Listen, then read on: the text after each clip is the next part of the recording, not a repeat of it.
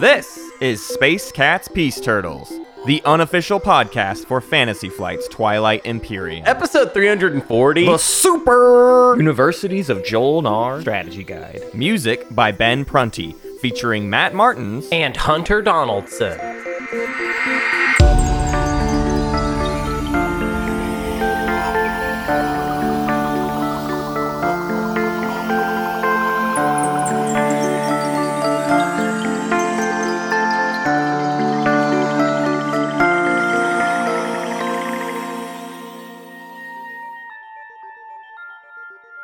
Hunter, you've done it. You're in Minneapolis. You're there.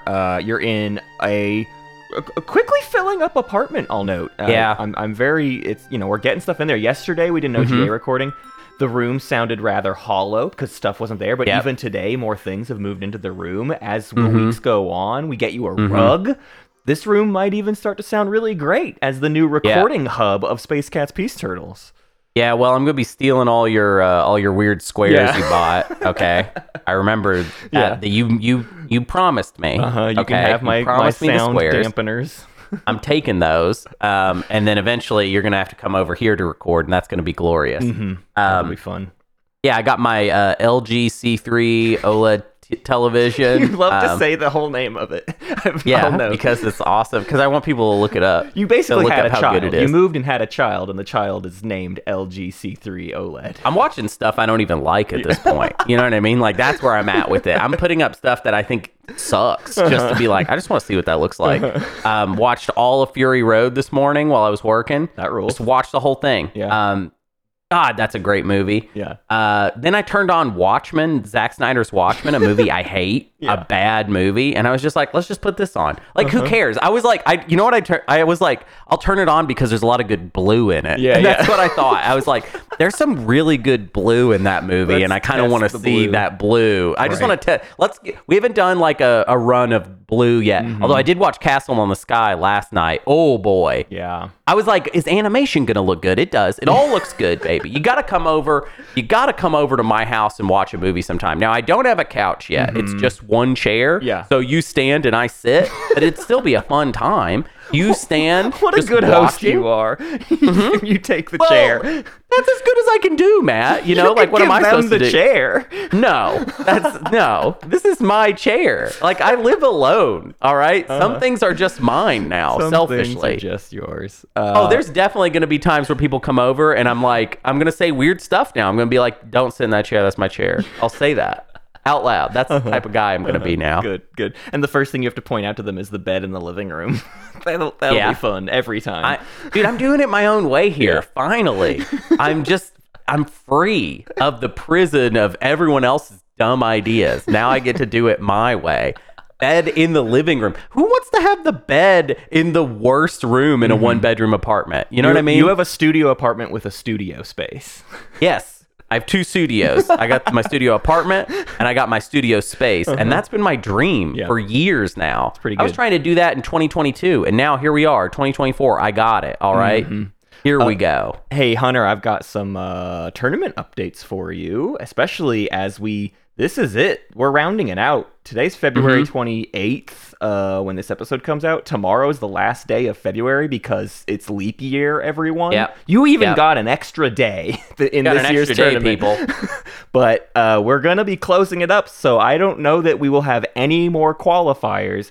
From here on out, it's people that we just give buys to in some fashion or another. There is one game that described how it works. There's one game that tried to finish. Or was trying to have happen, and it went really late, and then like things happened, the game couldn't finish, and it sounds like the final game of the qualifiers might be another vote for the win kind of precedent. So that's a nice way to go out. I'm very excited for that. That will be a very good qualifier update next week. Is a single game that was voted on for its victor. Would really be glad to see that. But I'd love to tell you our 4 other winners. But first, there's a note. I have an addendum. Previous week, someone filled out the form wrong, so I needed to read out the name.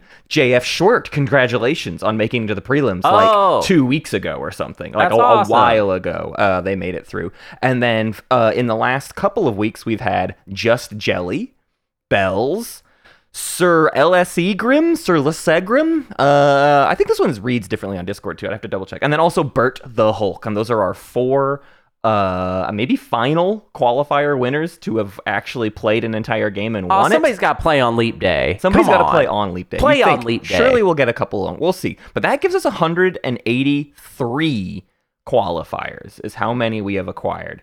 Which, if you're counting, there's a decent number. Like, really, honestly, one thought that actually occurred to me that we could do at this point, and I don't think we will. I think this would be bad to do, and I think people would be mad at us. But some people are already mad at us for letting the weird bears in and everything. So I don't know. Maybe we're who's okay. Mad? Anyways, I didn't know there were people that were mad. My one solution is, instead of letting in a bunch of buys to the prelims, we could cover all of it with a single buy to the semis. 36 players get knocked out real quick when it's just one person needs to get buyed into the semis. Wow, and you're upset about people being mad about what we've already proposed, and that's how you want to fix it? Is one buy to the semis? How would we determine who this person was? I don't know. His name might be Hunter Donaldson. No, it can't be me because I'm already in the prelim. Oh, yeah, true. It wouldn't actually save us the slots. You're saying it should be you, is what you're saying. Oh, yeah, sure. Because that's what I definitely want to do, is play a game against people in this tournament. That's love fun. Playing games against people in the tournament and losing losing your shorts or whatever. Losing your lunch is what I should say. Yeah. That's a different thing, too, though. So I don't think it's that. I don't know. Mm-hmm. Well... So, okay, but what about prelims update? We got a prelims update? I am not going to do a prelims update right now. It's messy over there, but prelims people, you need to go to the Discord if you're listening to this. I'm trying to track down everyone's email addresses based on how we did signups this year. I don't have everyone's email at a quick, easy disposal like I normally do, but I have sent out an availability form so that we can help you schedule prelims games, which we're going to start doing a lot of, more than 3 per weekend, as much as I can help it. But not anywhere close to enough people have filled out that availability form. I pinged everybody in the prelims lounge. But if you're listening to this and you haven't been over there in a while, hey, you super should, because the prelims have been going since January, and I need your games to happen. So we're behind 2 or 3 weekends now. I feel like I should be able to do this. I feel like I could get you a list of the emails. We have access to all the information. It's just a matter of it's got to get consolidated. And in previous years, the I had it on hand because there was a sign-up form that people input their thing in. But now I have to go through Patreon to find everybody's email address and hope that one actually sends to them. I'm doing that for you tomorrow. Okay, you're gonna have a list on your day. I'm just saying, this is you have a tendency to. You're not really a team guy. You know what I mean? You never delegate. You always just you just go into the mines by yourself, and then I'll be over here working on all kinds of stuff, and then it's oh, is there something I could do that would help you? And then you're just talking about oh, I just can't get all this stuff, it's just not happening. And then I'm hearing that, I'm you because I've never talked about it being your point. Yeah. I made a Discord for us to all work together in it, a Horse House Discord is what we're calling it. Horse House. Because that's the name of our umbrella company. And there's maybe a couple other folks included in that that you can guess who they are. They're brothers. But part of having that is so that we have better teamwork communication. Sure. Okay, that's what I want. All right. Of course. So. And also because I'm a capable person, I can do a lot of stuff. You do a lot of stuff already, which is why I dare not burden you with anything else, because there's already so much going on. I'm scared. Right. Is all that it is. You're scared. And that's good, but it's also important to get the work done and for us to share that work, share in that work. Well, we'll see. We'll see. Well, how about this? Maybe I'm in charge. Have you thought about that? That maybe actually I'm in charge? You definitely are. It's just this one tournament area where I hide everything from you. I definitely am not. But maybe I should be. And that's what I'm saying is I'm perhaps going to appoint myself right now in charge. Do we have to switch our names on the Discord? Are you General Hunter now and I am Cowboy Matt? That was always a reference to play style, and you still play like a general, and I still play like a cowboy. But I'm just saying, sometimes cowboy has to wear a sheriff's hat. Now, don't they? Can I do a Jol-Nar guide with you? Do one. Let's do it. Let's do a super Jol-Nar guide. Let's lead off with just the thing that I want to tell people. This guide is very much going to be from a like, are you a super duper new player that would like to get your feet wet? I think Jol-Nar is a great option. It's wonderful training wheels. Don't listen to your friend who's like, yes, but you have to consider the entire tech deck. No, you don't. And this guide will be the reason why you don't have to look at the entire tech deck when playing Jol-Nar. But Jol-Nar is a very easy faction, and it's one that the newest player in your group, it's one of the factions they could have at their disposal and compete with all the people that are super good at the game. Yeah, well, let's start with the lore. What can you tell me about these fish people sitting in their bowls or whatever? What's going on with in them? their aquarium, which are the two planets, Jol and Nar. They're smart. Boy, are they smart little fishies. Actually, they're the baddies, is what I've written on our forum. They're the baddies. Everybody's the baddies, really, especially the original six. The original six of TI, which Super is, evil. to borrow a term from hockey, they're all bad, for sure. They're like, none of them are good. Maybe Extra. I guess Extra are arguably the only good one in the original six. But Jol-Nar are definitely some of the bad ones. What? Casting couch original six hockey teams to the original six Twilight boy, Imperium I couldn't factions. even Just do that real right quick. now. We have to invite Sun and EJ over for that. Okay, all right. Let me pull up a list of the original the six. Devils, I think, is Sardak Nor. Okay, Sure, Right? That's one of them, Because right? the colors are the same, right? So that's fine. I think Seoul is the New York Rangers, right? Okay, yeah. I mean, yeah, good American citizens, the New York Rangers, absolutely. who's Hakan? Hakan is probably going to be the Canadians. That's going to be my guess because Canadians, the Montreal Hawk Canadians. Canadians. Yeah, Yes, I think that works. That for our standards right now, that is excellent. That's really good. The Blackhawks are going to be Barony because they're racist. So that's easy.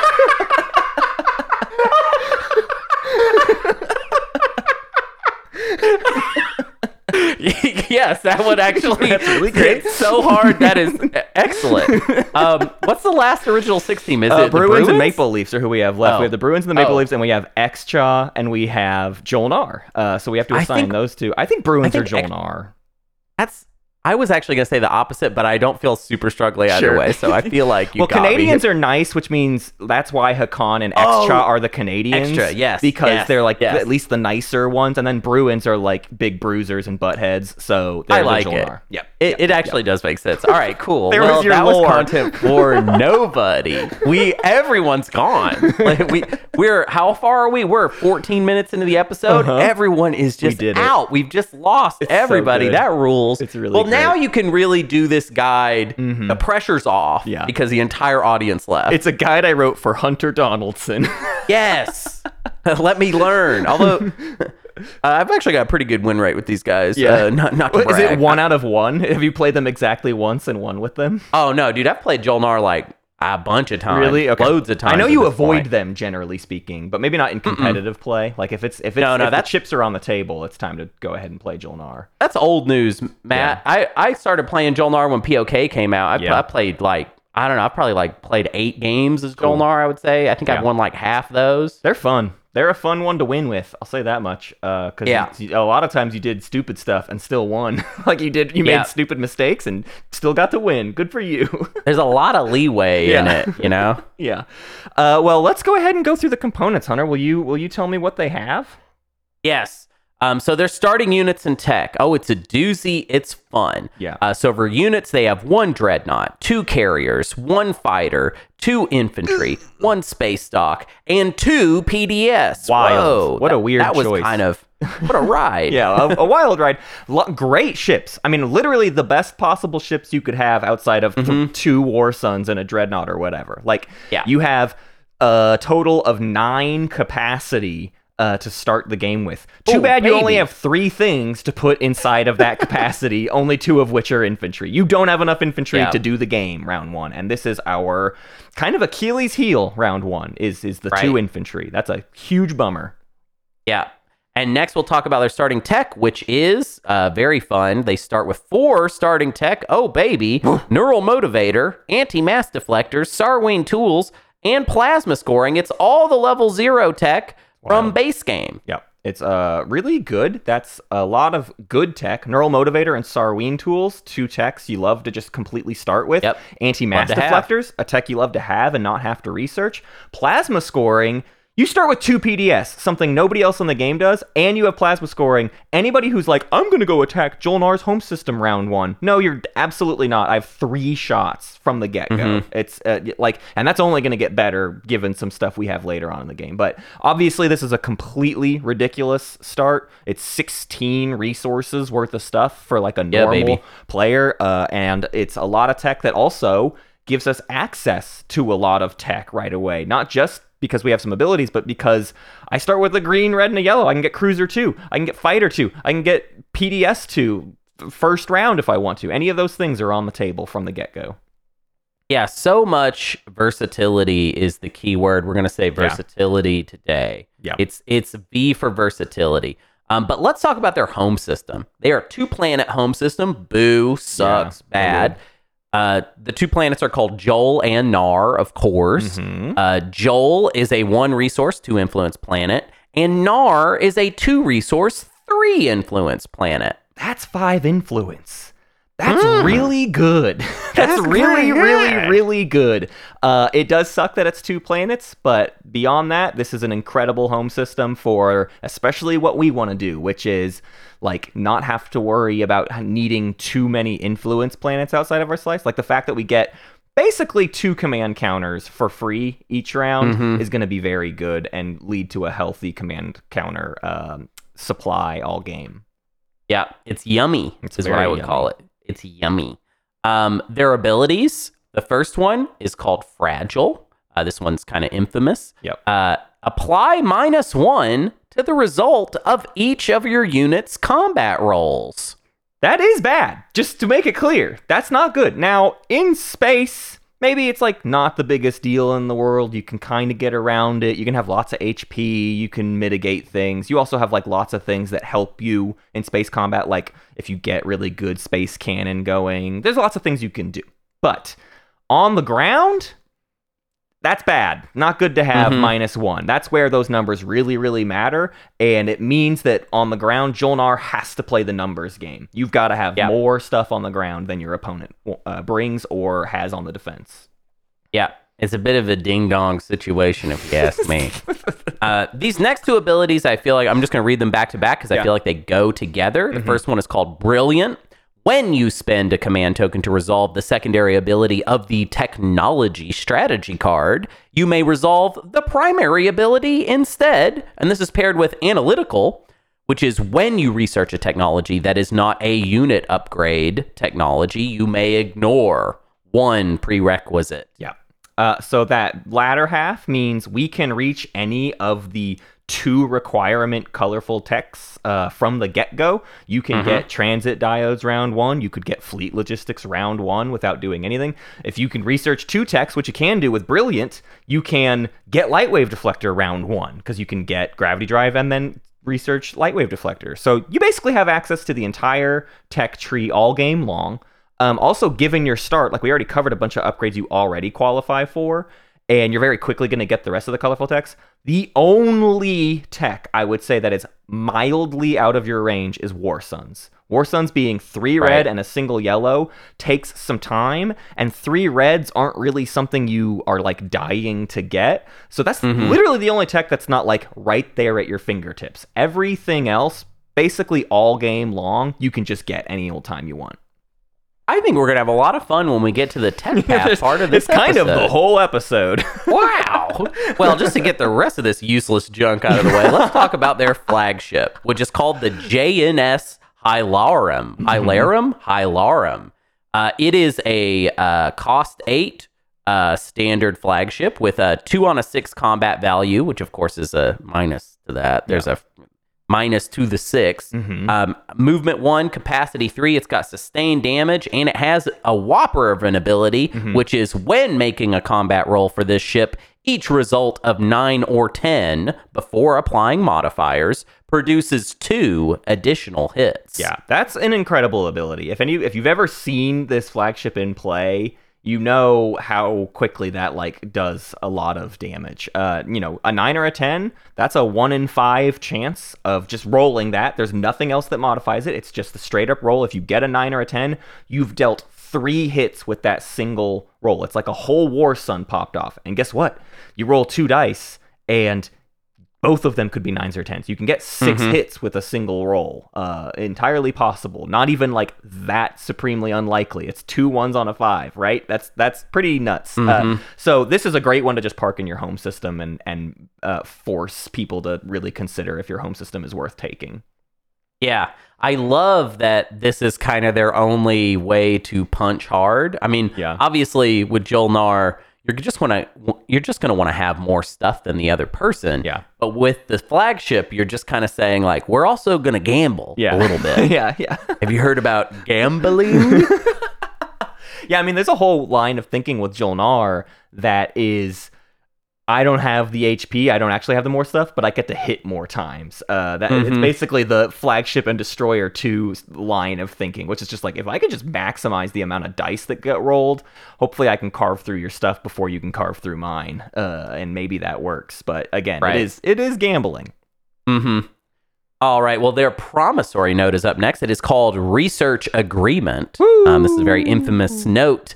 And it reads, after the Jol-Nar player researches a technology that is not a faction technology, gain that technology. Then return this card to the Jol-Nar player. Oh boy. This is it. This is the whole faction in one single component. If you wanted to nerf Jol-Nar, you would nerf this component alone and everything else could just be fine and it would not be a big deal. But this one's ridiculous. Contrary to a lot of promissory notes, this costs Jol-Nar absolutely nothing. Which is how promissory notes should be, to be clear. Everything should come up to research agreements like standard, is the problem with most promissory notes. This is the best promissory note in the entire game, and it's going to make you so much money because everybody wants tech, because tech is time-locked. Tech is hard-gated on the game of how much gets provided, and you get to increase that by a lot. You get to put way more tech into the game for everybody.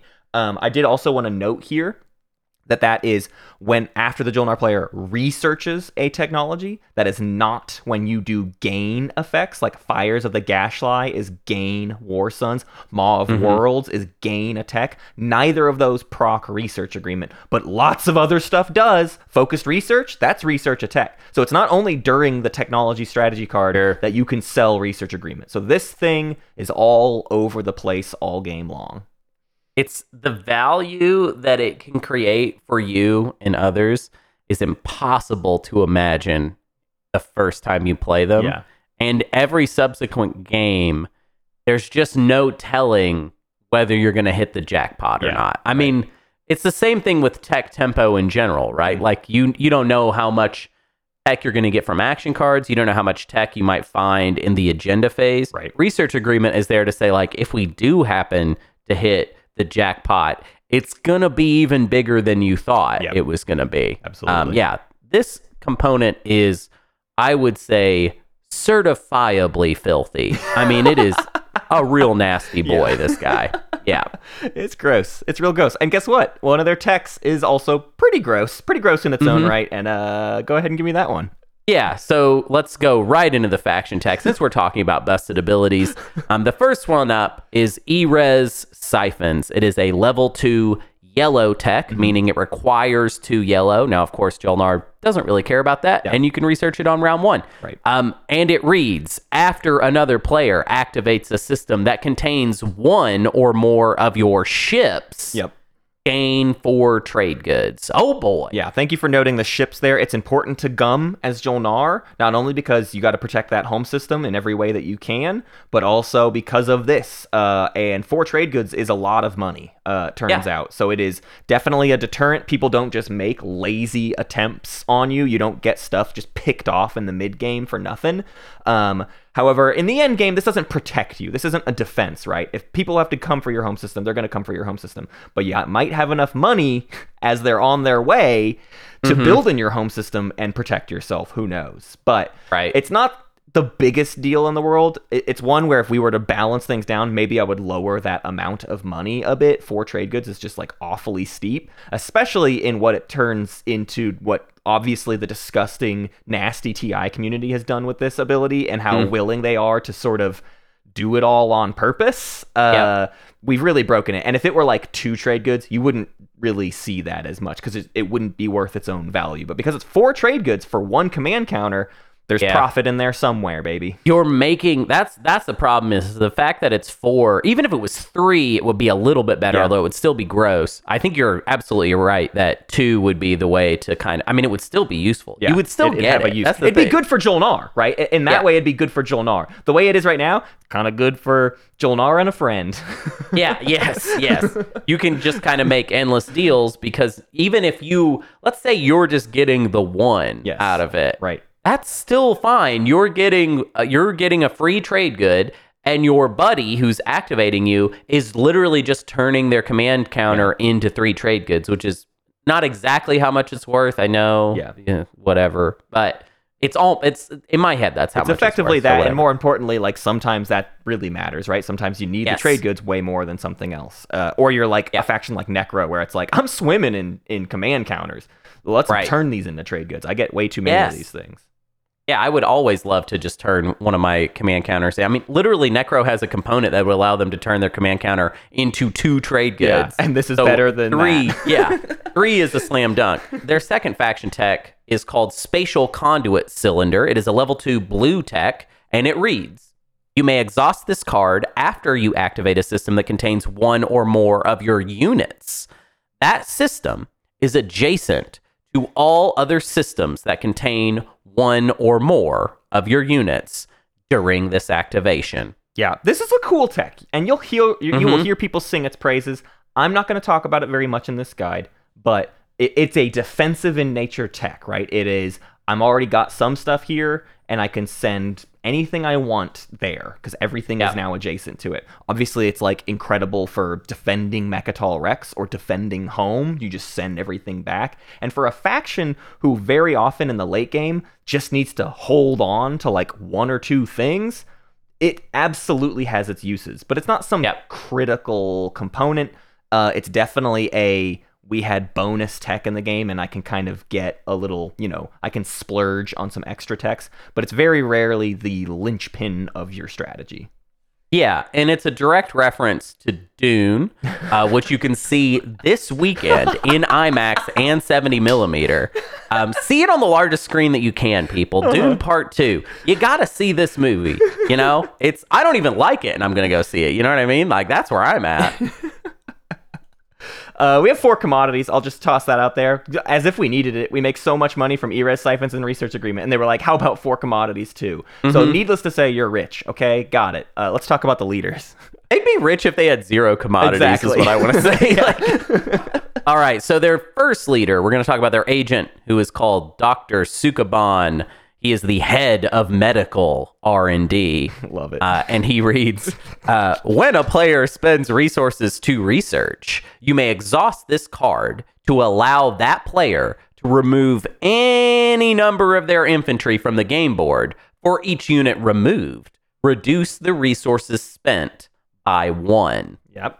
So your infantry builds are comparable to mirror computing is the way to think about this. I can spend $1 on 2 infantry and then cash those 2 infantry in to spend $2 on my tech, which means I could kill 6 infantry for $3 and buy 2 tech with my brilliant ability.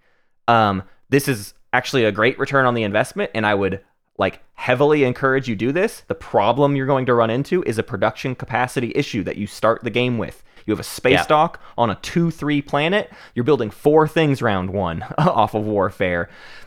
And then are you going to spend all of those infantry you need to go take planets on tech? No. This is a much better later on in the game ability, especially if you feed into it a little bit. But right out the gate, it can be a tricky one to use. It's even a decent one to sell round 1 because somebody else might be able to really make something off of it, and you can just get the money you need for other things.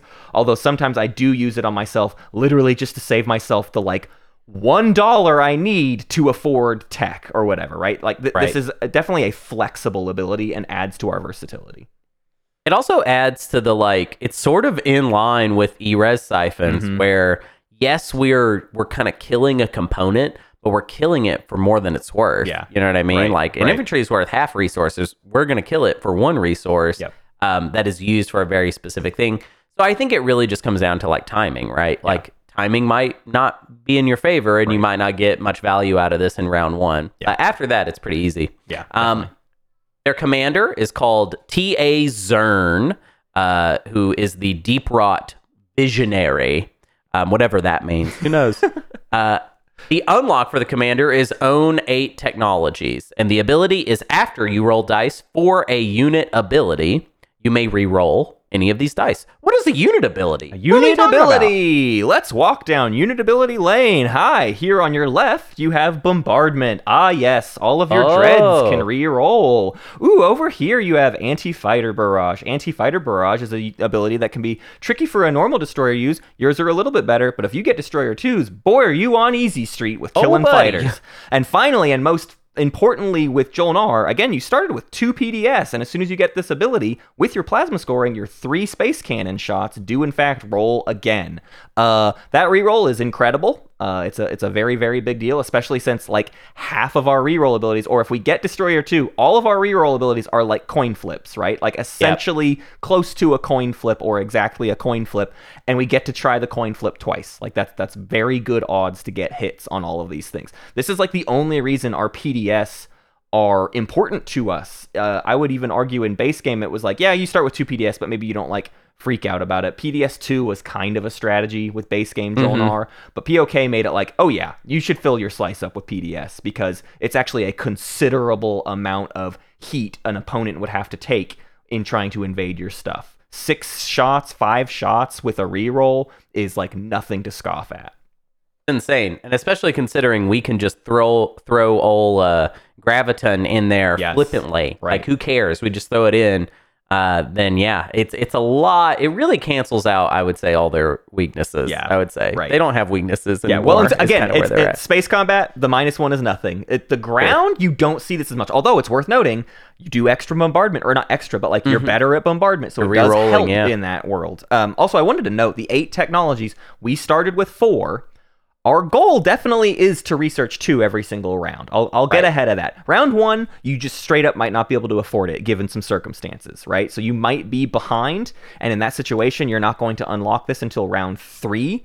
But in like a normal, nice kind of affluent Jol-Nar game, you unlock this round 2, and now your slice is completely secure. Yep. Yeah, it's honestly a decent reason to take diplomacy if round 1 is going to be weird for you, because even if you make other people rich, you're going to be the richest. Right. Like that's just kind of how it's going to go down. Yeah. All right, let's talk about the hero. So the back of the hero. I've never read the back of the hero before, and I wanted to make sure to get that in there. The back of the hero is called Rin, the Master's Legacy, perfected being. And the unlock is the same as always. Have 3 scored objectives, but then you flip it over to the front, which says genetic memory, brilliance of the Hylar. I want to read the lore. I gotta read the lore on the back. Rin for the Master's Legacy. The young Hylar's gills flared as swirling blackness filled her eyes. Headmaster, she gasped. I remember it all.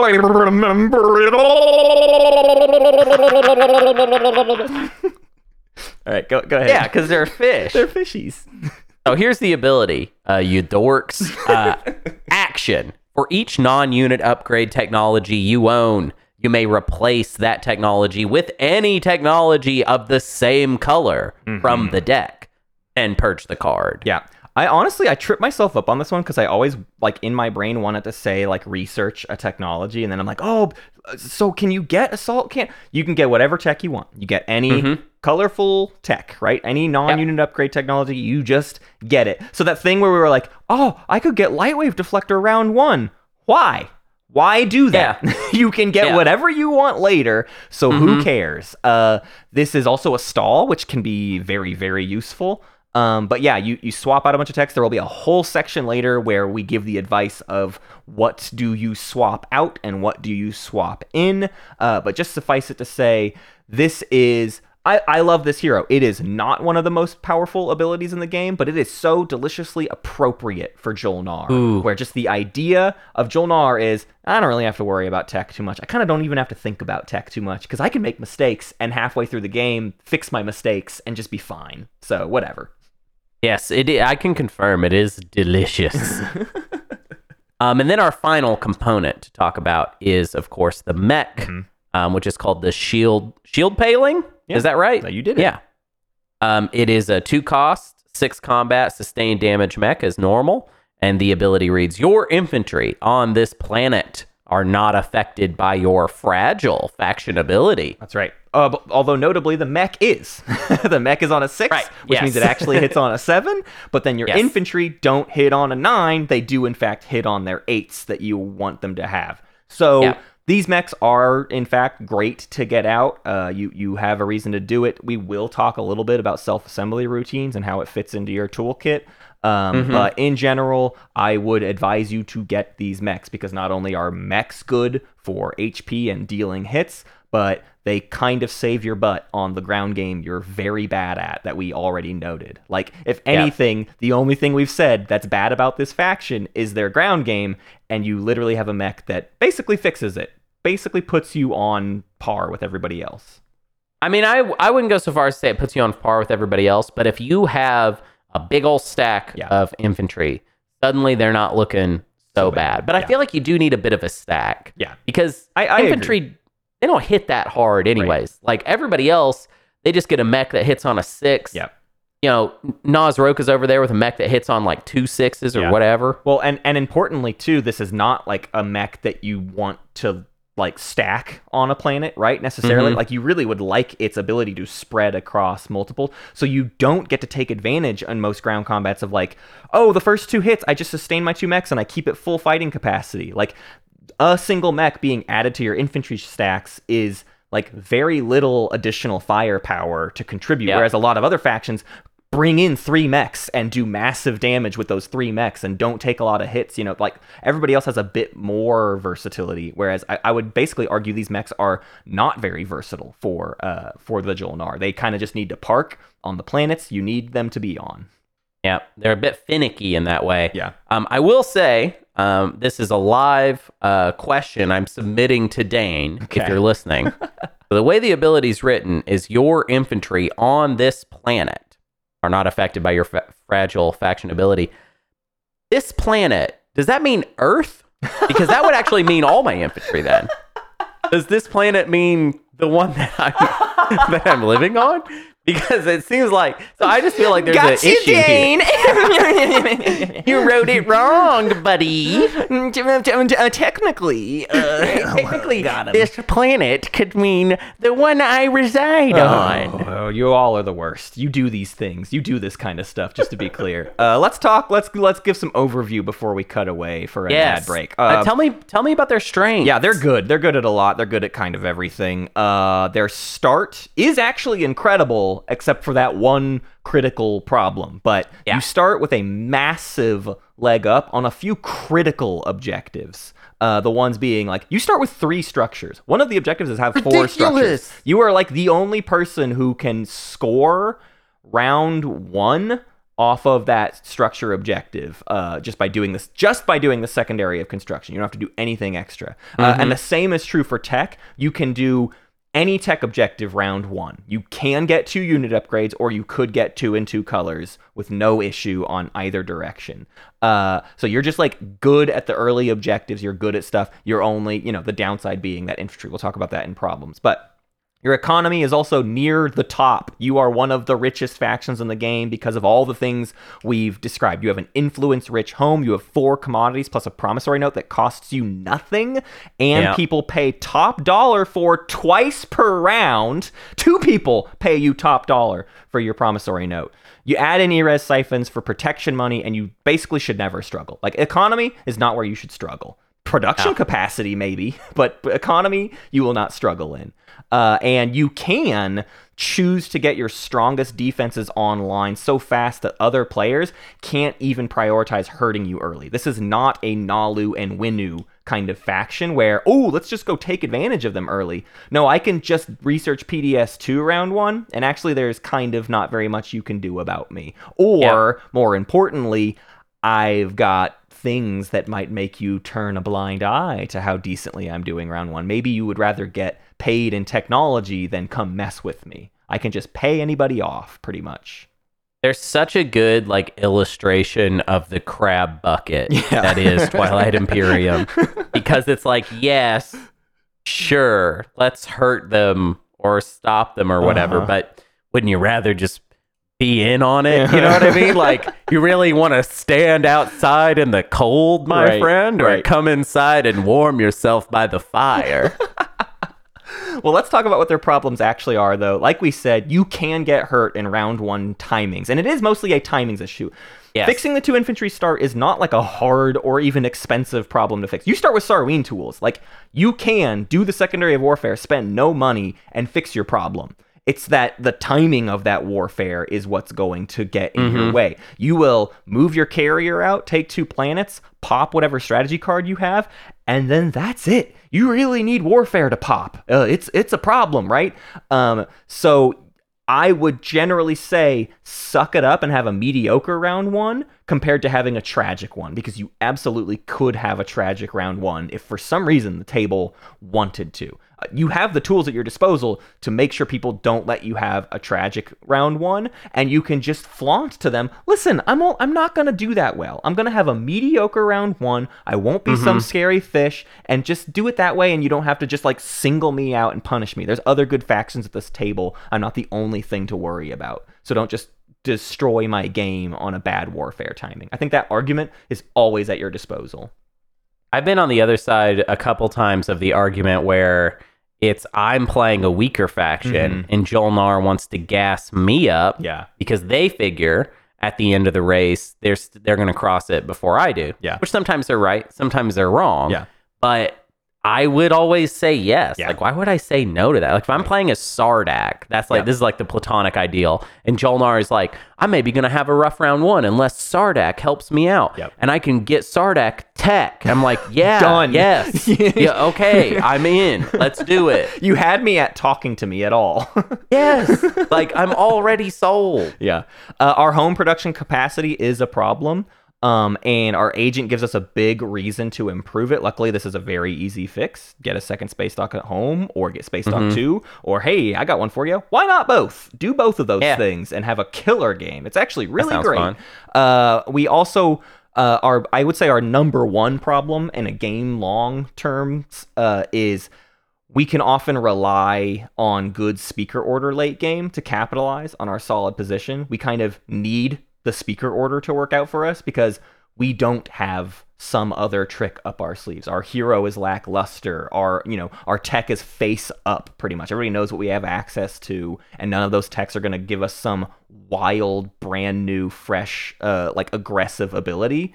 We really need the speaker token to do what we do, and that sometimes that just doesn't happen. Like, sometimes you never even had a choice. It's just the speaker token never moved from the other side of the table and you had to deal with that. So I would say our biggest fallback is that we are not flashy. We are, a lot of times we coast into a win, but if it's gonna be a tricky win, I don't know if you have the gas in the tank. I don't know that you can pull off the craziest stuff like an L1 or a Nomad or somebody else. Right. Framed another way, I would say we're not really a good Winslay carousel faction. It's true. In that we can maybe enable others if we see it ahead of time. Yeah. But if we're the ones that, think about the only thing we've isolated as the thing they're bad at, invasion. Yeah. They're not good at that. Yeah. And sure, bombardment is awesome. A lot of home system planets have PDS, though. Yep. So how are we getting around that, Yeah, it's tricky. One way we can get around it is War Sons, but again, we said that's it would be a specific mission to go for that, and it's not one we're going to recommend today. But let's, before we get into actual recommendations, take a quick little break.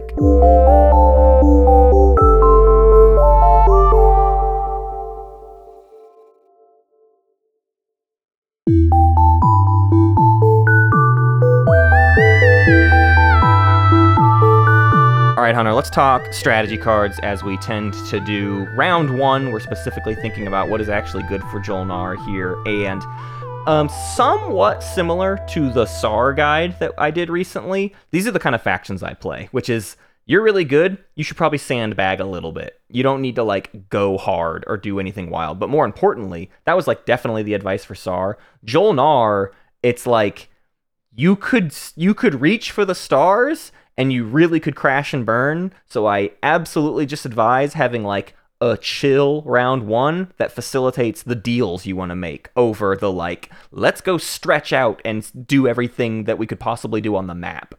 You're not going to do much on the map, and you're going to be doing everything above the table during round 1, and that's kind of the focus of our strategy cards, is ways to enable round 1, basically. So leadership, I'm calling mid-tier. It's really not that bad. Again, it's like a safe pick. It helps you stall long enough if warfare is going to give you trouble. It also lets you do a bunch of secondaries. You can get that construction out there in addition to doing tech and warfare. It's a nice little safe pick. If you're 4th or 5th pick, it's in theory pretty worth taking. I would take it over Diplo, basically, because I think you can come up with the money for everything else, and I would just like to be, it just safe and stable.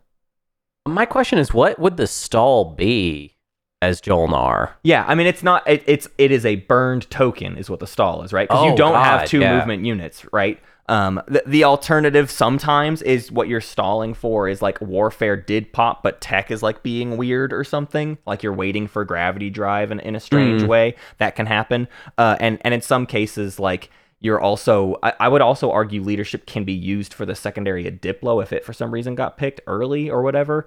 So yeah, I mean, I think it's a good point to bring up, Hunter, that it's not a lucrative stall. You don't have a trade ship. You don't start with a cruiser or destroyer, and no cruiser, no you destroyer. are asking everybody to come to you for research agreement, right? And that is annoying, basically. Sometimes tech does pop early though, and literally all you're stalling for is warfare.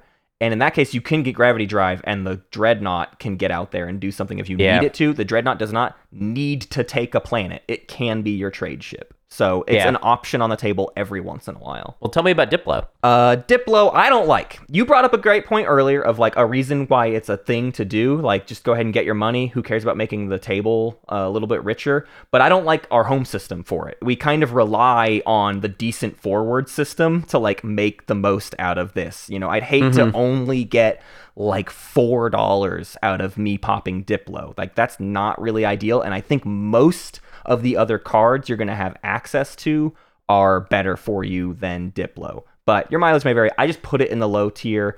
It can be useful if we're really worried about like affording tech and warfare, and the timings are going to be weird between those two. Like a Diplo right in between can have some use to it. But beyond that, I think it's just too ugly. I'm also known for being very paranoid about what Diplo, warfare, and tech do to each other and the relationship kind of everybody at the table has. And I think Jol-Nar loses out on that. I think very often the Diplo player can lose out on that relationship. Sometimes warfare and tech pop back to back or whatever. I just find it gets ugly, and we don't have room to mess around. We only have our 2 infantry. Like, we don't have like time to wait around for stuff to happen. Everyone would have to like force themselves to make warfare, Diplo, and tech happen in a comfortable order, and I just think it's ugly, so I don't like it. I like it. I just want to say for the record, I think Diplo helps you, and I think that at least it depends on the meta that you play as. Like, I feel like I play in maybe a friendlier space. I'm not so antagonistic or hateful to my opponents, and I don't like threaten their livelihood or whatever.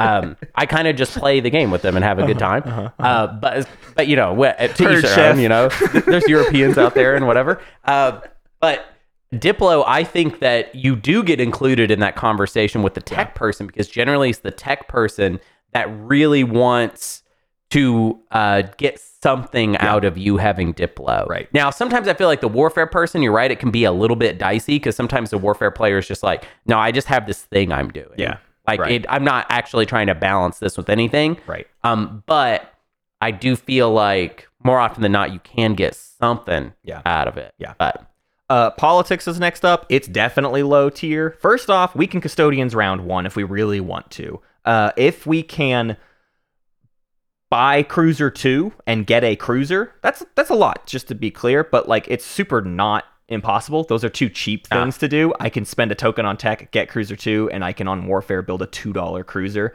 and I can take custodians round 1. I could also do it in like kind of a myriad of other little scenarios, but all that to say, like if I really care about custodians, I can just do it round 2. So I don't need to do the politics into leadership round 2.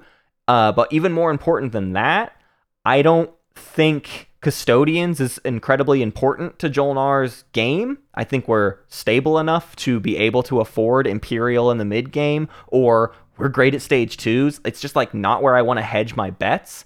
And politics does not help our 2 infantry problem. There's nothing that politics gives us that assists in our 2 infantry problem, which means you might be doing this like play to get custodians round 1 at the cost of actually a very empty slice that I know I've been saying like you can't be hit hard early, but like if you didn't do PDS 2, you could be abused. Like you could be taken advantage of, and this would be the way to do it, is to like open yourself up by taking custodians. I don't really think it's worth it, and I think there's other ways you can get bonus points.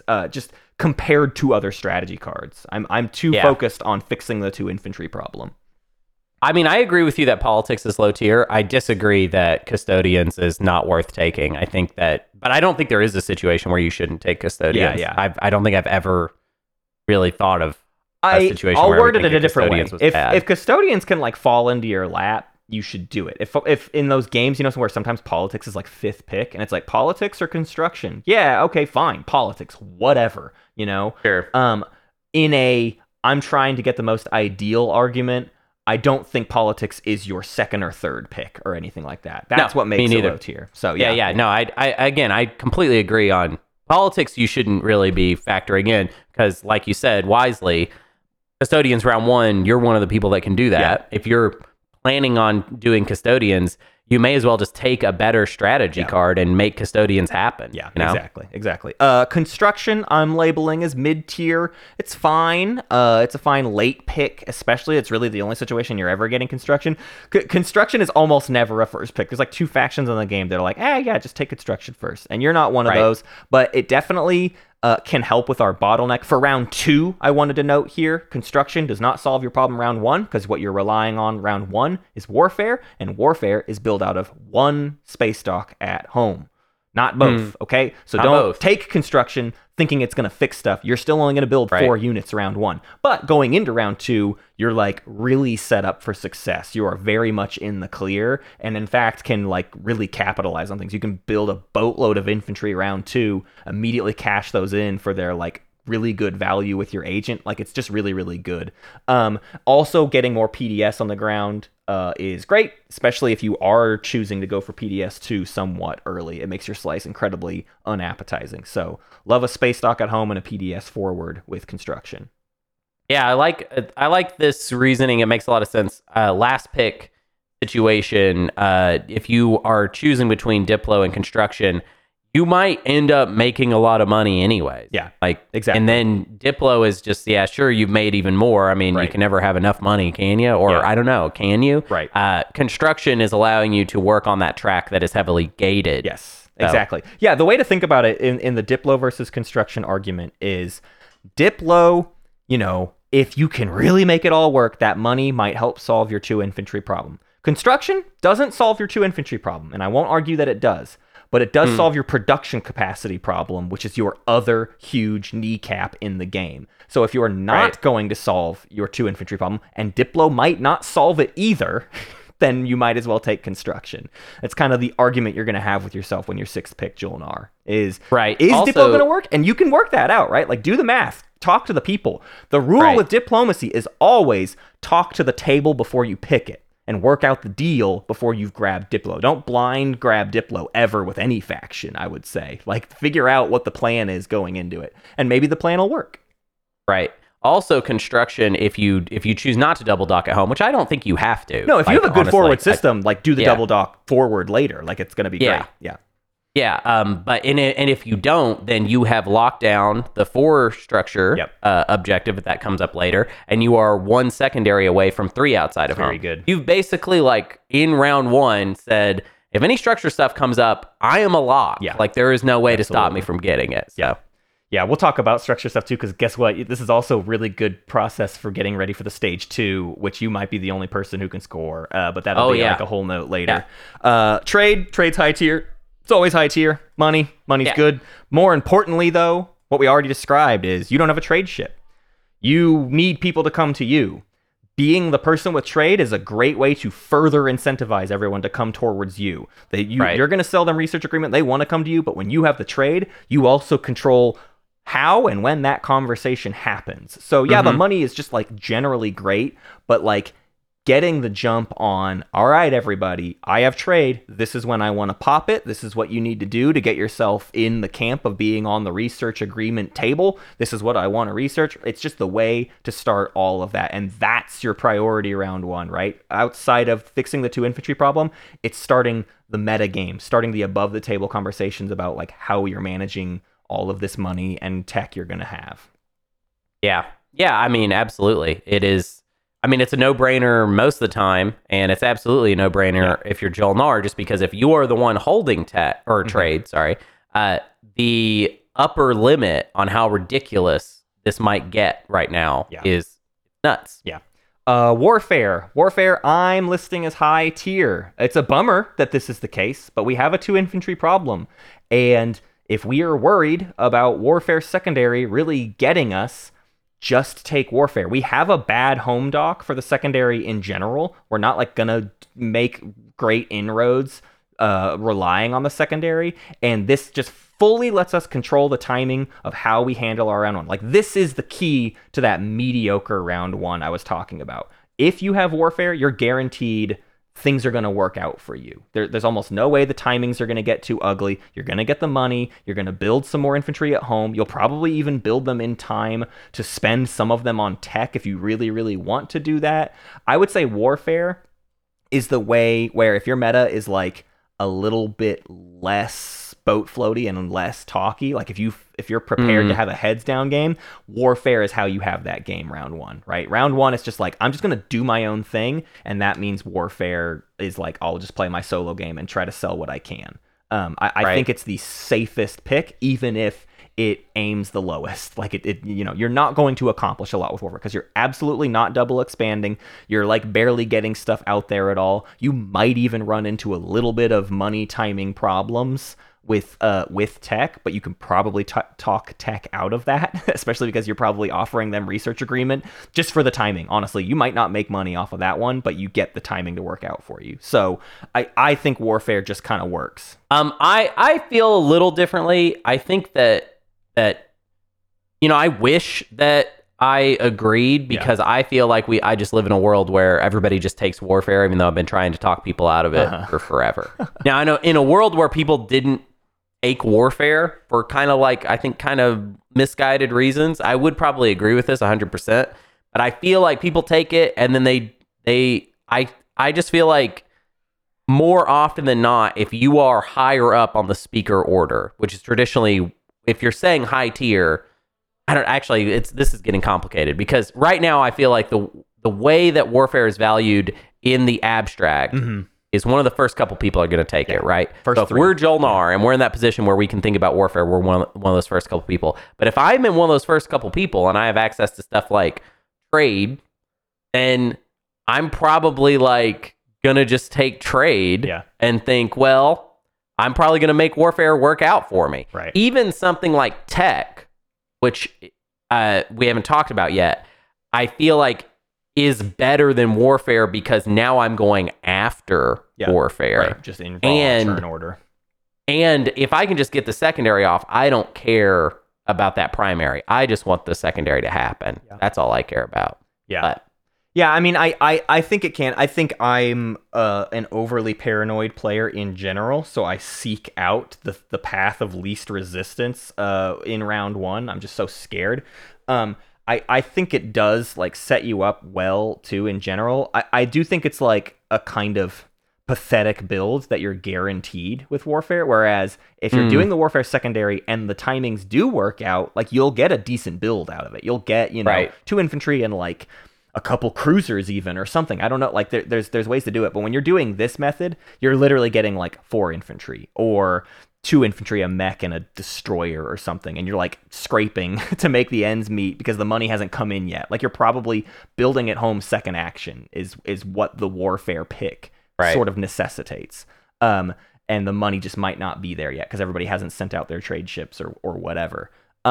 So it absolutely is uglier. And I don't think it's wrong to like be kind of opposed to it. I think you and I are always like this with Warfare and Diplo, where I undervalue Diplo and you value it a little bit higher, and then I overvalue Warfare and you value it a little bit lower. And I think this is like pretty standard in our strategy guides in general. So that conversation is out there. I would also love to live in the world where Warfare wasn't picked very often round 1, and we had factions like this. Like Jol-Nar should be forced to take Warfare, right? That's the world we should live in. That's what I'm saying. Exactly. Yeah. What you're trying to argue is the factions that need Warfare should be forced to take it, and everyone else should be totally chill with not worrying about it. And all of us 2 carrier factions should stop thinking about it at all. Yep.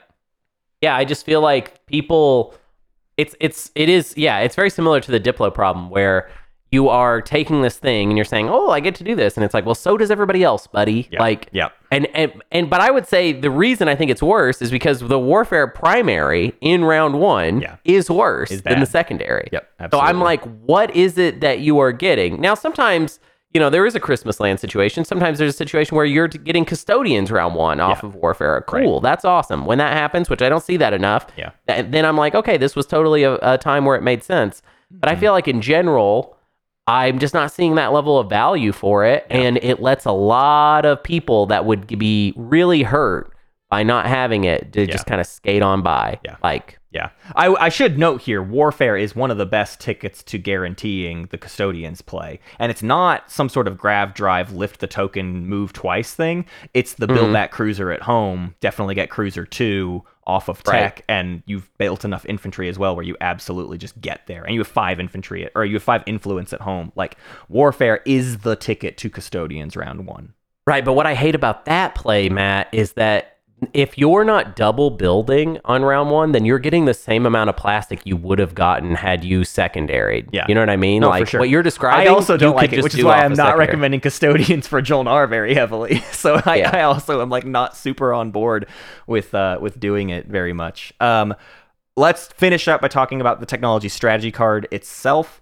I'm labeling it as mid-tier because it's generally more useful for someone else to have this card, but I do think some of us TI3 veterans hold that sort of mental space for don't take tech as Jol-Nar. That was absolutely the case in 3rd edition. You could research more tech in am I even remembering it right? I don't know. There was a big reason to never take tech in 3rd edition. 4th edition, it's just saving you a token. Like, that's all that it's really doing. Like, you get to spend $6 on 2 tech no matter what happens. It just doesn't matter.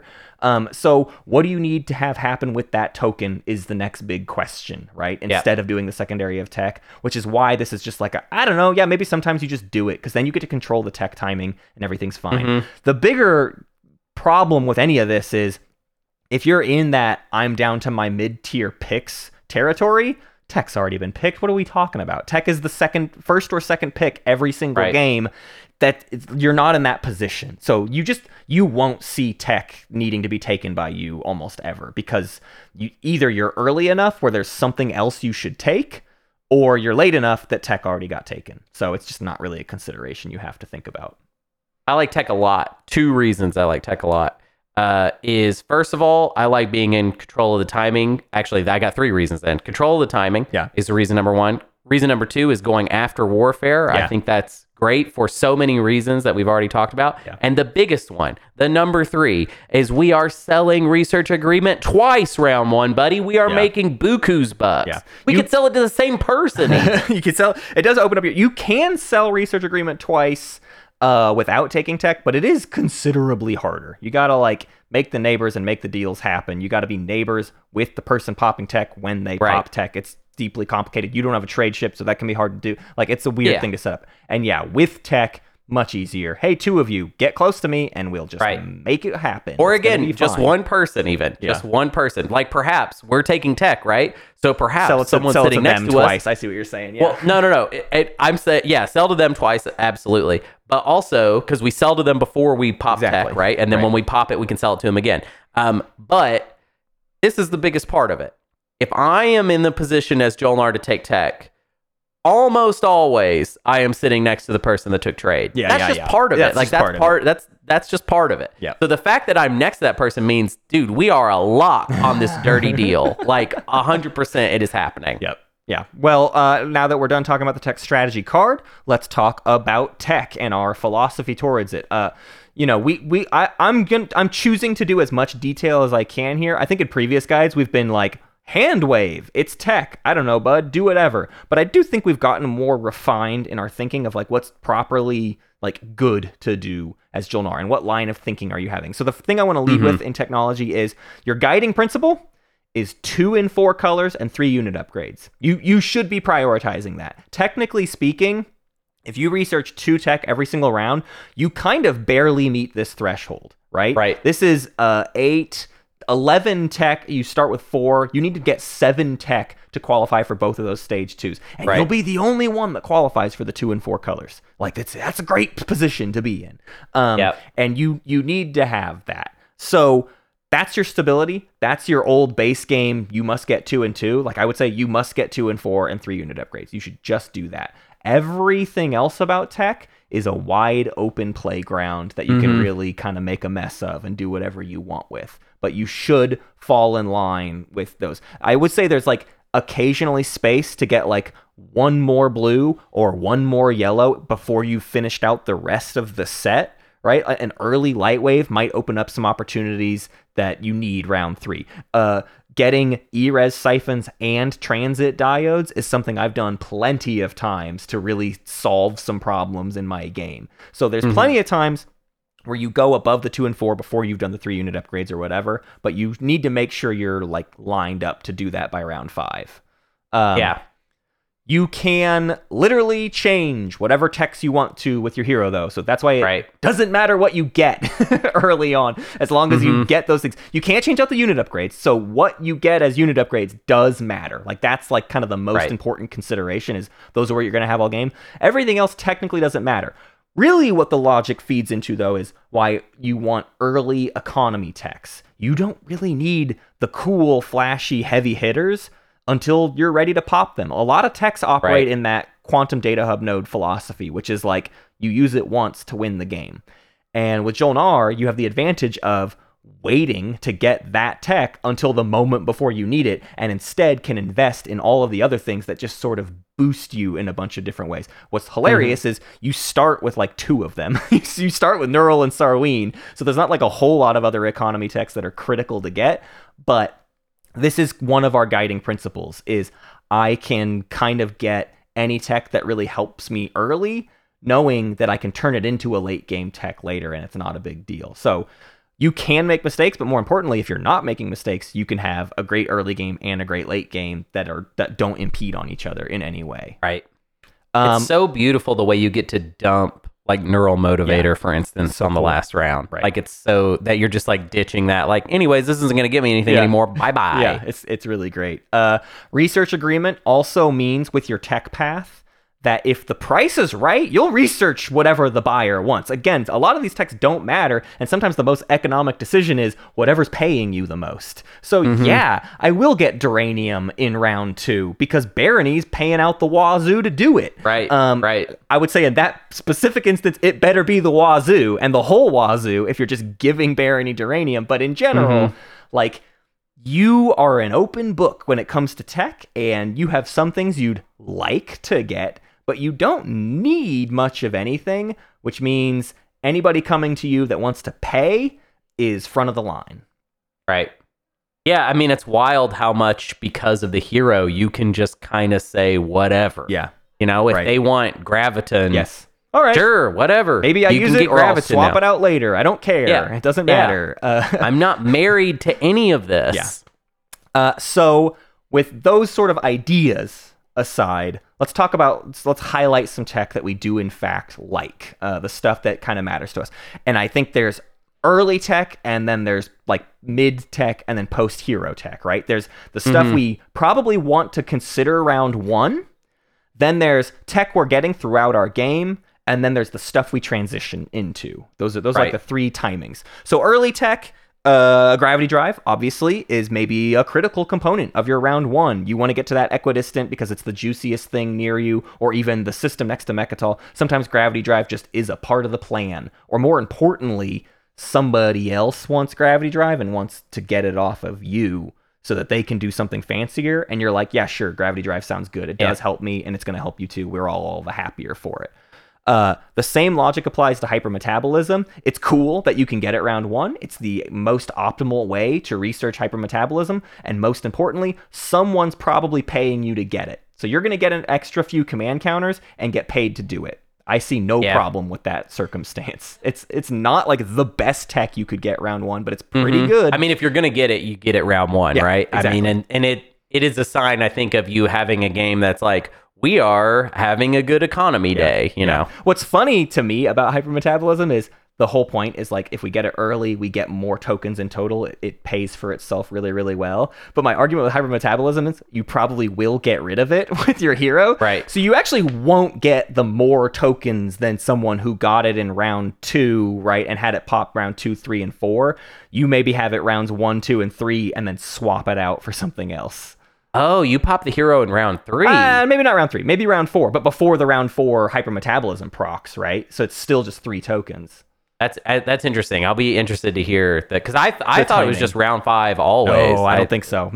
There is a case for it, but yeah, we'll get into that. So those two are great sales. Transit diodes is one that I love for me, because guess what? Are you scared of your infantry 2 problem? Solved. Transit diodes, you send the stuff out, you get transit diodes, and you send them back home to go send again. You don't need to get more infantry. You can take the planets you need with just 2 infantry. It's like not perfect, but it's one of your solutions. It's one of the tools in your kit. And also, yellow tech, a lot of people don't come to you craving transit diodes, but people do want yellow tech. There's a few factions out there that are like, I'll pay you for a yellow tech because it's going to get me, Mentak, closer to mirror computing, or me, Hakan, closer to quantum data hub node. And so it fits perfectly into the plan, because it's like, oh, it's going to help my round 1, and I'm going to get like an extra buck of what I would have gotten from some other sale to help one of these players get their money out. Also, transit diodes is a second yellow that could combo really well with a quick Space Dock 2 that I like a lot. Like it a lot. Played a couple games where I went early Space Dock 2, and they were some of the breeziest, most comfortable Jol-Nar games I've ever had. It's a great unit upgrade for them, whether the Space Docks are in your home system or like Abyss Free or whatever. It's really good. PDS2 is another round 1 worthy tech, and it's basically, do I have SAR next to me? Do I have Cabal next to me? Do I have a scary neighbor? Let's just throw the deterrent up and they will go away for sure. There's a couple factions that might want to get PDS2, especially if the unit upgrade thing comes up. Great. PDS2 is like your number 1 unit upgrade you just should have in general. Right. And everybody's going to be pining for 2 unit upgrades, so you'll get paid to get PDS2 kind of no matter what. But it's also 3 shots coming out of your home system with rerolls by round 3, maybe even by round 2 if you buy, if you get those 8 upgrades or those 8 techs by round 2, you have lots of rerolls in your whole slice. So PDS2 is just great in general. Yeah, PDS2 really locks down your slice for a while, I would say. Yeah. Basically until we get to round 4, I'd say that deterrent is big enough to last that long. Yeah, definitely. It's super duper an early game when people do weird little like, let me go snatch this. It's like, well, you're not going to snatch anything from Jol-Nar. Self-assembly routines is a red tech you could get, and it's a great one to do early because it's the quintessential, I'm going to exchange this for a different tech later. Right? Uranium. It basically has a shelf life, and you might as well toss it out later, but you get your 4 mechs on the board for free. It's especially good round 1 if you have a hazardous planet in your slice, like doing the secondary warfare, 2 infantry and a mech. Then that mech goes and gets a really great Explorer on the hazardous planet. Like, it's great round 1. So it's absolutely worth getting, especially considering you can throw it out later. Other factions like, I got self-assembly, and then it kind of stopped paying for itself. But for you, it's just like, and then I turned it into assault cannon or duranium armor or Invasion. Oh, okay. We'll get there. Interesting. Right. Cruiser 2, I'm making a minor mention of. We talked about it with Custodians.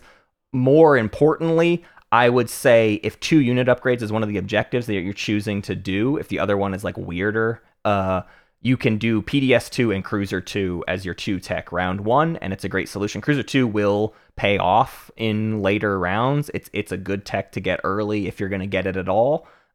So I think it's worth it. I don't get it in like a vacuum. It's not like the only one I get, but also sometimes you get paid to get it. Someone else really wants Cruiser 2 early, and it becomes part of that. So it's lower on this list, but it is on the list.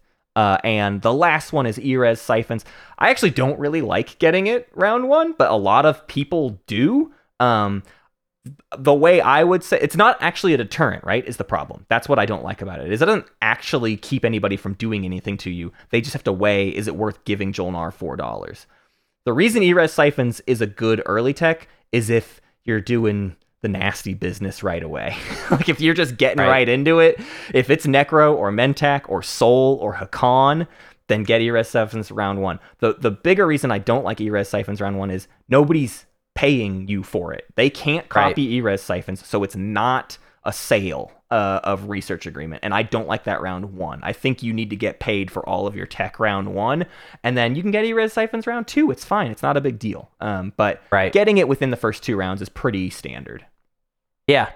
I mean, I love it whenever you got somebody that's going to go dirty with you. Yeah. Okay, so that's all I have for like early game, round 1, maybe even kind of round 1 and 2 considerations for tech. So we're going to transition into the stuff that's like, I think you should get this like at any old point. It's not factoring into the hero. And really, this is just the unit upgrade section, actually. Like the secret here is I'm not talking about any other techs except for unit upgrades and the ones that I think you should get. And first on my list is Dreadnought 2. Because my main reasoning for this is we still are, I think, in the world where we're doing the opposite of Sardak Normath. Sardak Normath is my +1 to combat, means the more things I can put that +1 on is like the best way to increase my odds. So a ton of fighters is good. Yeah. And since we have the -1, the less things we apply that -1 to, the kind of less damage we do to our odds. So fighter swarms are good for HP, and like we do want HP. Like, we do need to still have fighters. But you always have to have HP. There's no way around that. You always have to have HP. Yeah. But they hit so horribly for us that we really can't rely on them for any level of hits. We need some of our ships to do hits. So we need dreads to be as good as they can possibly be. Obviously, our combat roll like doesn't go up with Dread 2, but the movement is a big deal. We want to just be investing. We want to build dreads, so we might as well have Dread 2, right? We should get all of our dreads out. We've only got 5 dreads. Right. So they need to be able to go wherever we need them to be. I don't know about you, but I'm all cowboy probabilistic math at this point. Whenever I'm playing Twilight Imperium, I don't use the battle calculator. In general, I would say don't use the battle calculator, people. It makes you worse at the game. You should look at it, and you should be able to figure up in your head around where your average is of a fleet. You should just kind of have that memorized. Right. You're not always going to hit your average. That's how averages work. Like, they're outliers. Yeah. But with Jol-Nar, when I'm doing my average math, I'm like, we're not getting any hits unless there's a dread, basically. Is kind of the way it works out in my head. That's not true in actuality. We're talking about a -1 on the Jol-Nar side, and then a +1 on the Sardak side. But still, that's a big difference. And you're just not going to get things going in your favor. So if you want any guaranteed hits, we better not be talking about one dreadnought. We better be talking about multiple dreadnoughts if you want a single guaranteed hit. Right. Well, and also keep in mind too, like, we need bombardment. Like, bombardment is a key factor in our ability to fight the ground game. We don't have a ground game, which is why, like, Cruiser 2 could be cool. It's a bunch of bonus range. It's like not a decent, or it's not that horrible of a roll for us, but one thing with one capacity to bring like a single infantry, like that's just not going to do it for us. Right. I said earlier Cruiser 2 is fine if we get it like super duper early and we specifically want like unit upgrades round 1 or whatever, but beyond that consideration, Cruiser 2 kind of falls off in like how much it's really bringing to the table, where Dread 2 doesn't. Like we want those bombardment rolls from Dread 2. We want Dreads to be a part of our fleet ecosystem, so let's make sure they have the range to do it, especially if we're going to get rid of gravity drive in the late game, which is totally a viable option sometimes. Having Dread 2 and my next recommendation, which is Carrier 2, if those are our unit upgrades, we can lose gravity drive and still have fleets that kind of get where we need them to be if we're willing to restrict ourselves that much. Carrier 2 is also good because, again, fighters aren't perfect for us, but we do need to bring more ground forces to fights than other people. So the bonus capacity on Carrier 2 is absolutely helpful in getting stuff to the ground game. So Carrier 2, always a great unit upgrade and continues to be really good for Jol-Nar. Yeah, so cowboy math. So how many fighters do you need to have before a cowboy would tell you that you might get a hit? 10. 10 fighters? No, it's not that. If you're a Jol-Nar, well, actually, that is sort of my point, I guess. Jol-Nar, it's 10. Yeah, right. Everybody else, it's 5. Yeah. Right? Like, that's how bad it is. Right. It's really bad. At those numbers, like at where fighters hit at, -1 is half your odds. You've really gutted yourself. That's exactly the problem. Whereas losing one value on our Dread is like a really minimal percentage loss. And Carrier bringing more ground forces to endure the fight is very, very important. And then again, I'll just reharp that gravity drive point of like the bonus range. We could even potentially get rid of gravity drive, whatever. Those two are also up there because we're almost definitely getting a second blue. Like we're almost definitely getting gravity drive in most games. It just comes up. Like even in games where I'm like, I'm gonna not do gravity drive this game, there became a reason where within the first 2 rounds I needed to get it. Half the time it is because someone else is like, can I buy a research agreement and you get gravity drive? And you're like, well, I'm not going to pass that up. I might as well. It's a good tech for me to have. So in thinking we don't have the tech skip on our unit upgrades, like one of the earliest things we're going to have is 2 blue and then 1 of all the other colors. So I think generally speaking, that's why Dread 2 and Carrier 2 are also up there, as opposed to Infantry 2, Destroyer 2, all of that stuff. Like we qualify for these right away. This is where I'll also bring up Space Dock 2. It's very common that we get our second yellow right away, whether it be ERES siphons or transit diodes, which means we do qualify for Space Dock 2. It's sitting right there. We'd really like to have 3 unit upgrades. Maybe you don't go PDS 2 in a game and you go Space Dock 2 instead, and you just like really focus on production capacity. I think this is a strategy that works great for Jol-Nar. Again, especially because our rule of thumb is we have to bring more stuff than other people to fights. Because it's not going to hit as often. We just need straight up more of it. So we really have to fix our production capacity problem, and Space Dock 2 is like a really good ticket to that. Yeah. I mean, it makes sense. It solves your problem, and you have so much tech that getting Space Dock 2 is not a weird thing. Let me ask you, though, why not Fighter 2? Why is Fighter 2 not included in this discussion? You know, I think it's a fair question. I never seem to make time for it because there's like, I mean, honestly, usually the upgrades are the thing I'm saving for last. I fill out the 2 and 4 colors, and then I start getting upgrades to prep for the late game. And, you know, you get your 2 unit upgrades like right away, and then the third one you're sort of squeezing in, is how it always feels to me. Like you're just sort of like, and I'm crossing the finish line with that 3rd unit upgrade. And I just think Fighter 2 is like 4th in line or something, because really it's some bonus movement, right? Those fighters can like all kind of become a part of the fight. But the Fighter 2 thing that is like, you don't need to have capacity, that's not a real thing, right? For Nalu, their fleet supply thing being half, now these fighters like have this kind of relevance beyond our capacity sometimes. But with Fighter 2, you are still generally in like a fighting scenario. You are using fighters that are within capacity because you're filling up all of your fleet supply with carriers and dreadnoughts, right? So that part of Fighter 2 kind of doesn't exist to me. And then we're just putting our fighters like on par with everybody else, which isn't, you know, that's fine. That's good. It's doubling our odds, right, of scoring hits with fighters. That's a pretty amazing thing. But Yeah. I just feel like I've not generally found the space for it.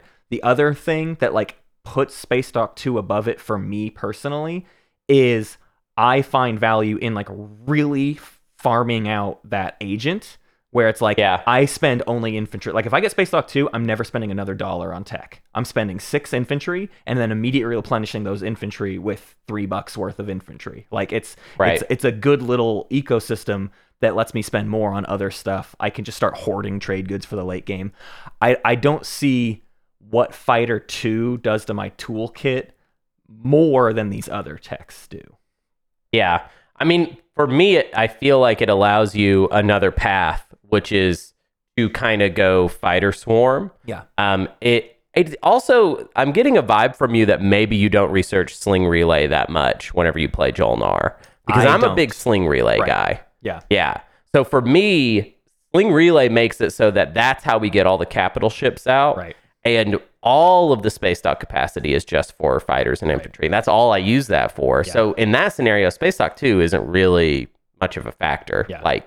Because as long as I'm getting the extra use case out of Sling Relay, I mean, maybe a forward dock is a factor, but Space Dock 2 is not solving a problem for me if I get Sling Relay. But if you're going without Sling Relay, then yeah, I think Space Dock 2 does make sense. And then yeah, you're probably right. You don't have enough time to throw Fighter 2 into the mix. I just want to make a little argument for it. And I think there's an argument there for it. I do also, I think it's just that my line of thinking is that these fighters are primarily literally just the HP shield, and even doubling their odds is still pretty bad odds for getting hits, whereas my fourth and final like upgrade I would recommend is Destroyer 2.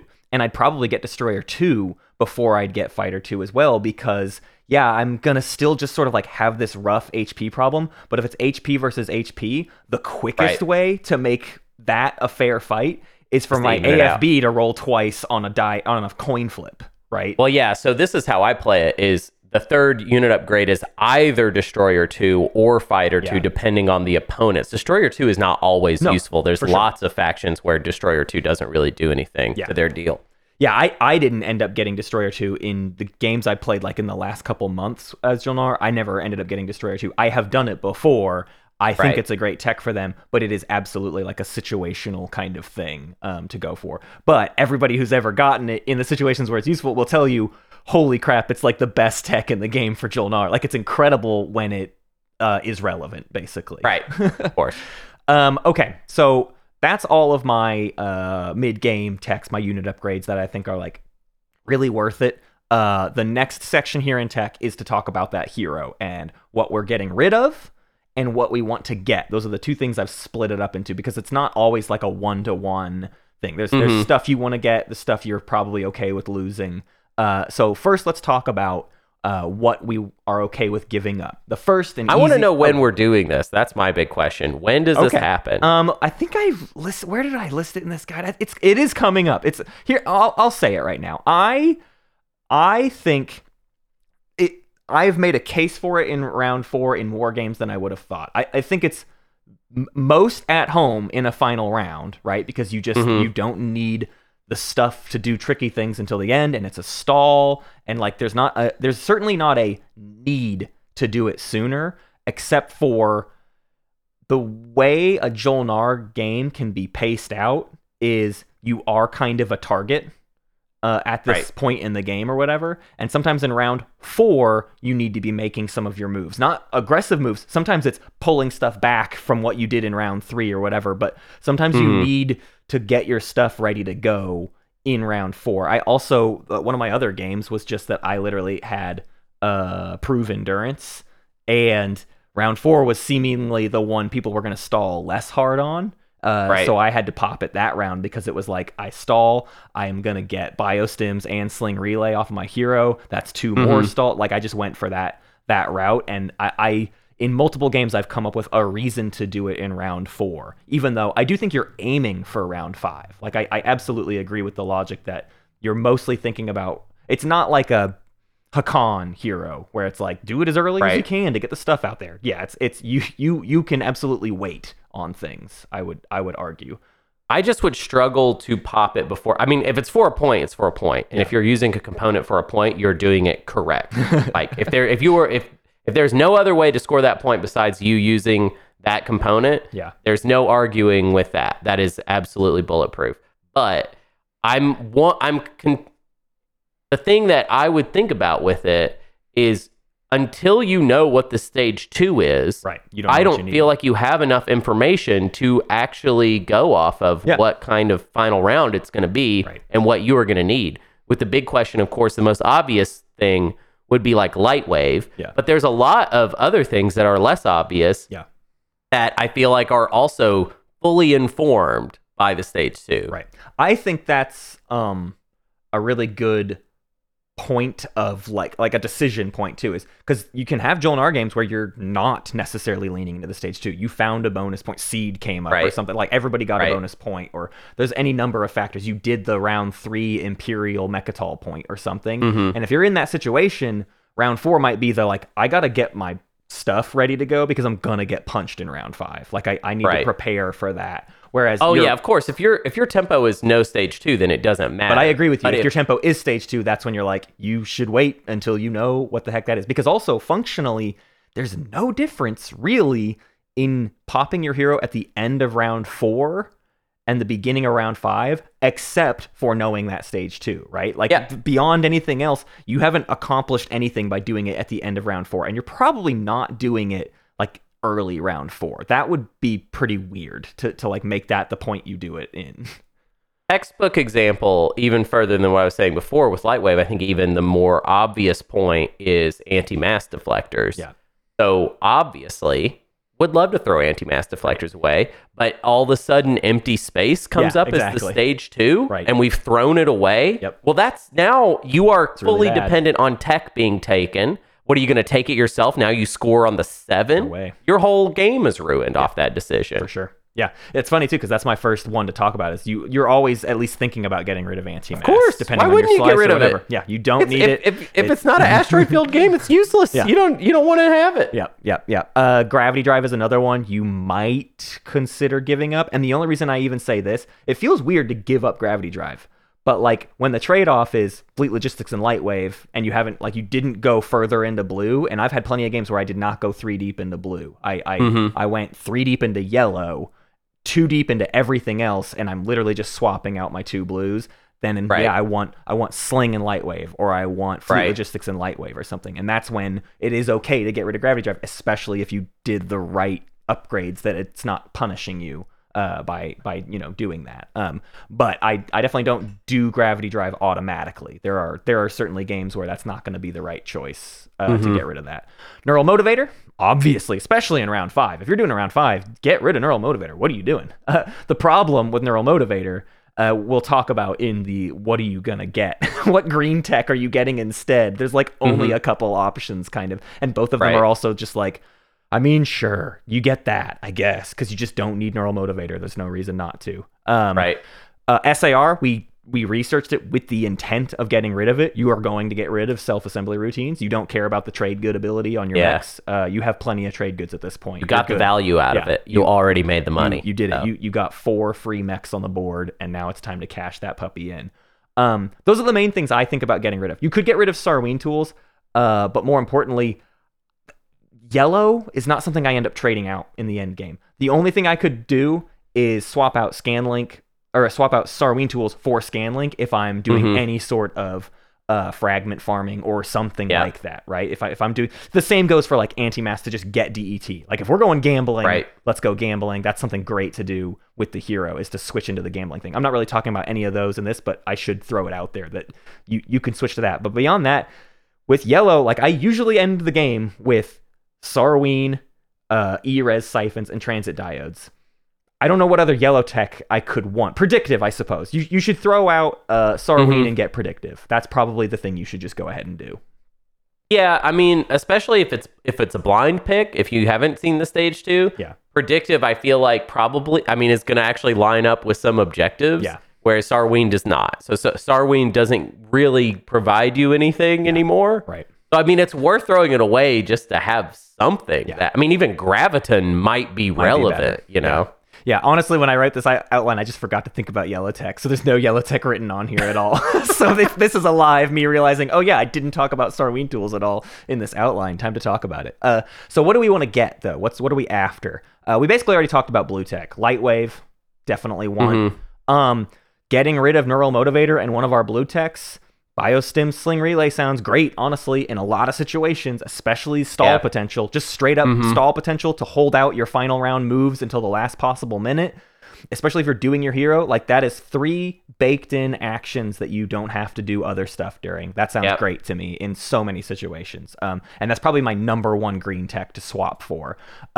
You might also, if you got hypermetabolism, because somebody had you research it or whatever, and it's probably the green tech you got after starting with Neural Motivator, you should just swap that puppy out for X89 Bacterial Weapon. I don't know that you're going to use X89 Bacterial Weapon, but I don't know what other green tech to recommend to you, and that one might come up.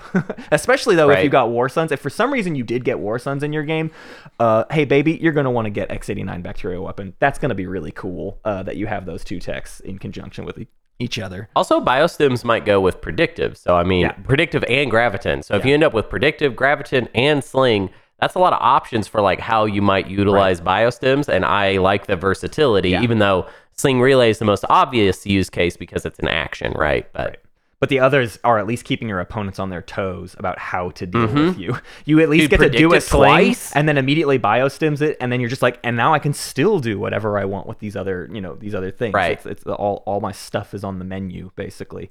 After that, there's a big question about red tech, honestly. And I go a lot of different directions with red tech. I didn't write Duranium on this outline. That's wrong.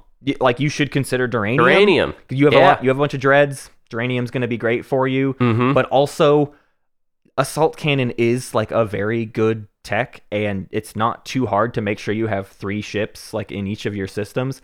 I am a weird little freak, and I find myself getting Magein Defense Grid. But I was kind of running the numbers even in prepping this guide, and I don't think Magein, works out.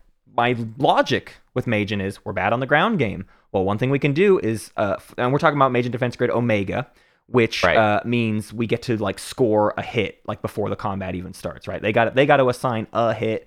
But the math is wrong here because you've already probably fired, if they're coming into territory with structures, you've already fired PDS at their ships and at their incoming ground forces.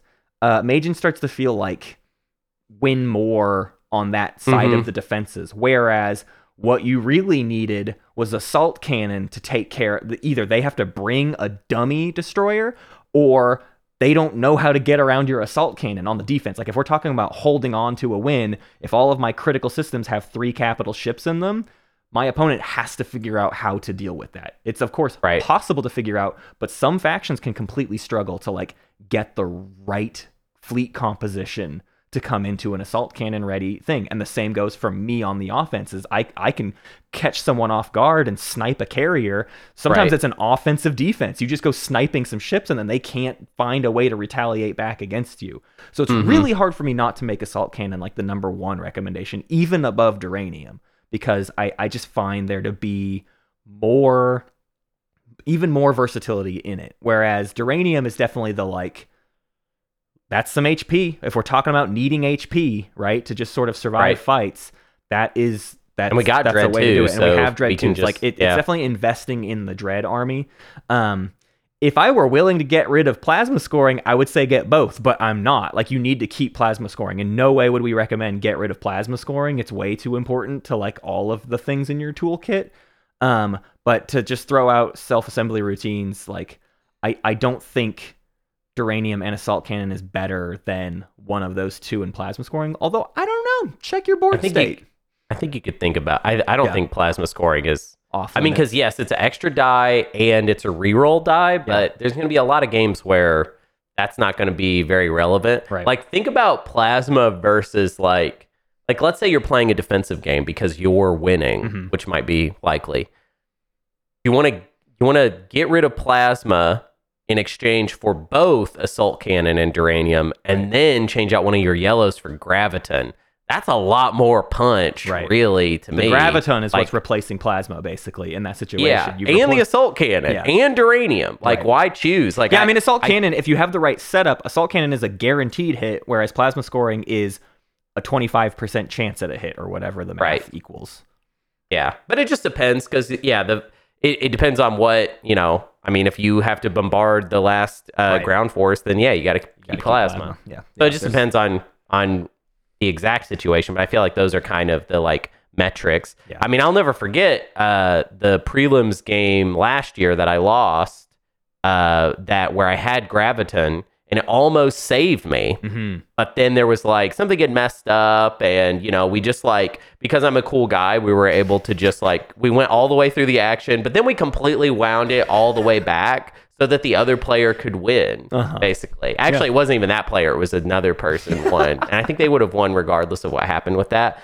But because I'm a cool guy, when there was a huge mistake happen, let's just wind it all back. You know what I mean? Like, let's wind it 15 minutes back. That's cool. We could start the whole game over. I think that makes sense. I mean, makes sense. Some people play different. Some people will be like, "Oh, you messed up, and we're just gonna live with this because I like that," and no winding back at all. And you know what? How about that be sudden? Like, suddenly, no wind back.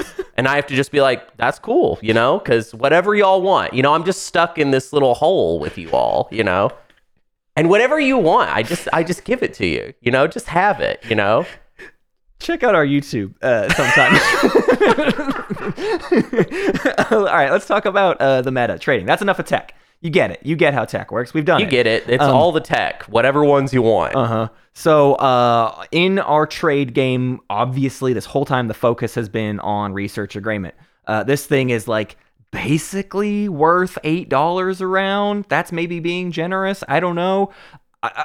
It's at least like $6 around is the math that a lot of people will talk about. They'll say you can definitely sell research agreement for $3, right? Per pop, which means the $6 you spend on tech should be paid for by the two people you're sharing that tech with. And so tech for you, in theory, is free, right? You're just getting free tech for the cost of a command counter or whatever. You should be trying to get it out there. I think the biggest thing to think about, though, at a higher level with Jol-Nar is exactly who is getting that tech and when and how and what, how are you keeping things balanced?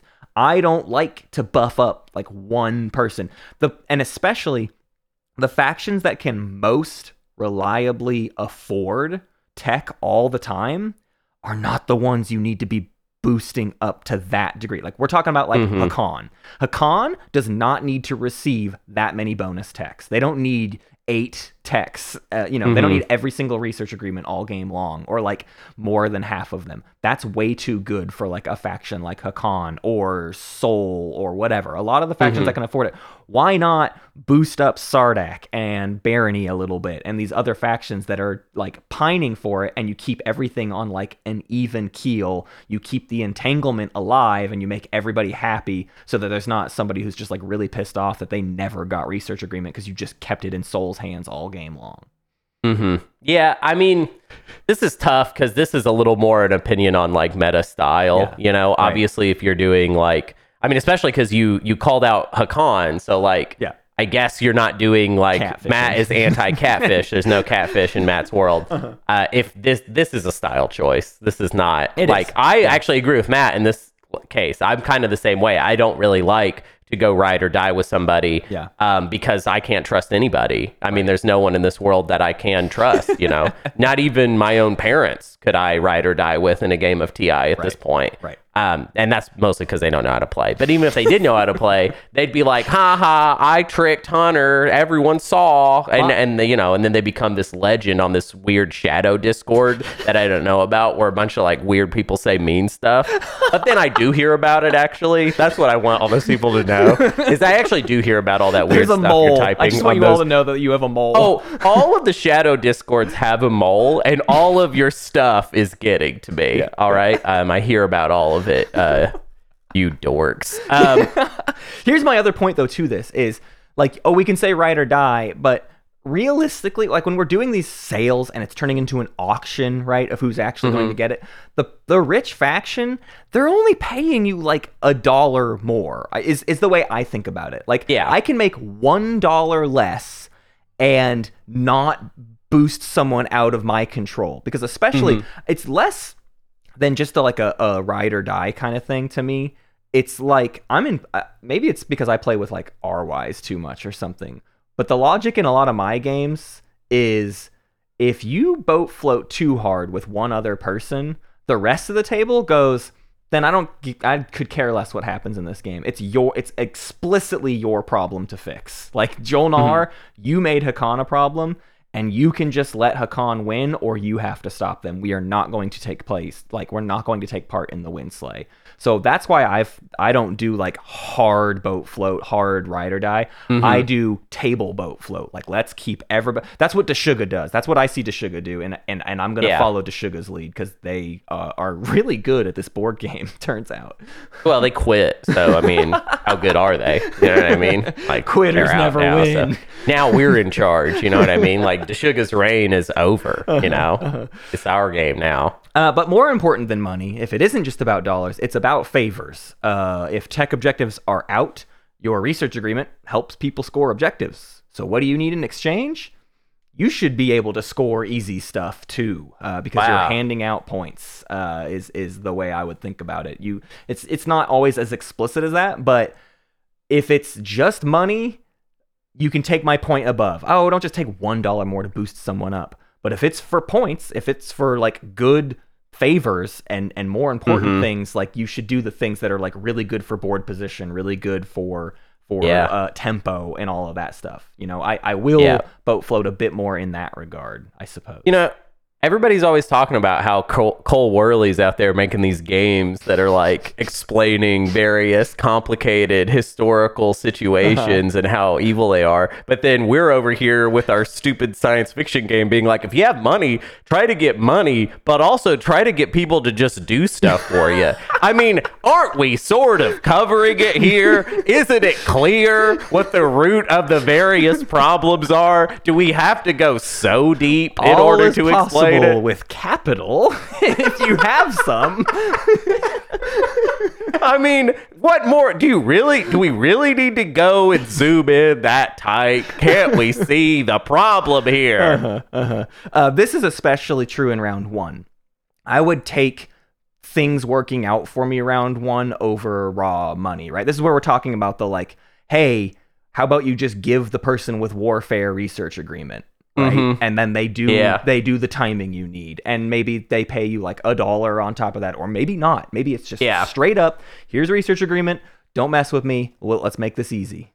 Use the agreement to, what is it called, lobby or like kind of your say about something structural that's going to happen in the game. I get it. Yeah. It's not an evil faction, right? It's not evil. It's not evil. Yeah, there's good guys and bad guys, okay? And they all lobby. Yeah. Speaking of, don't forget about your PDS, especially if you get PDS too. Maybe you aren't charging to not fire all the time, but it's important that your neighbors know how nice you are for not firing, so that they can repay that kindness also with not doing things to you. You know, just sort of like hoard weapons of mass destruction, so that you can tell everybody else not to use their weapons of mass destruction. Yes. Yeah, my buddy Milan Patel has a really good joke about this. Look him up on Instagram and TikTok. Great. Milan Patel, one of the funniest people. We haven't talked about our alliance at all yet. Our alliance is quite desirable, I would say. It applies to anti-fighter barrage, space cannon, and bombardment. There's a lot of factions that covers, right? Like there are lots of factions that those three things factor into stuff that they're doing.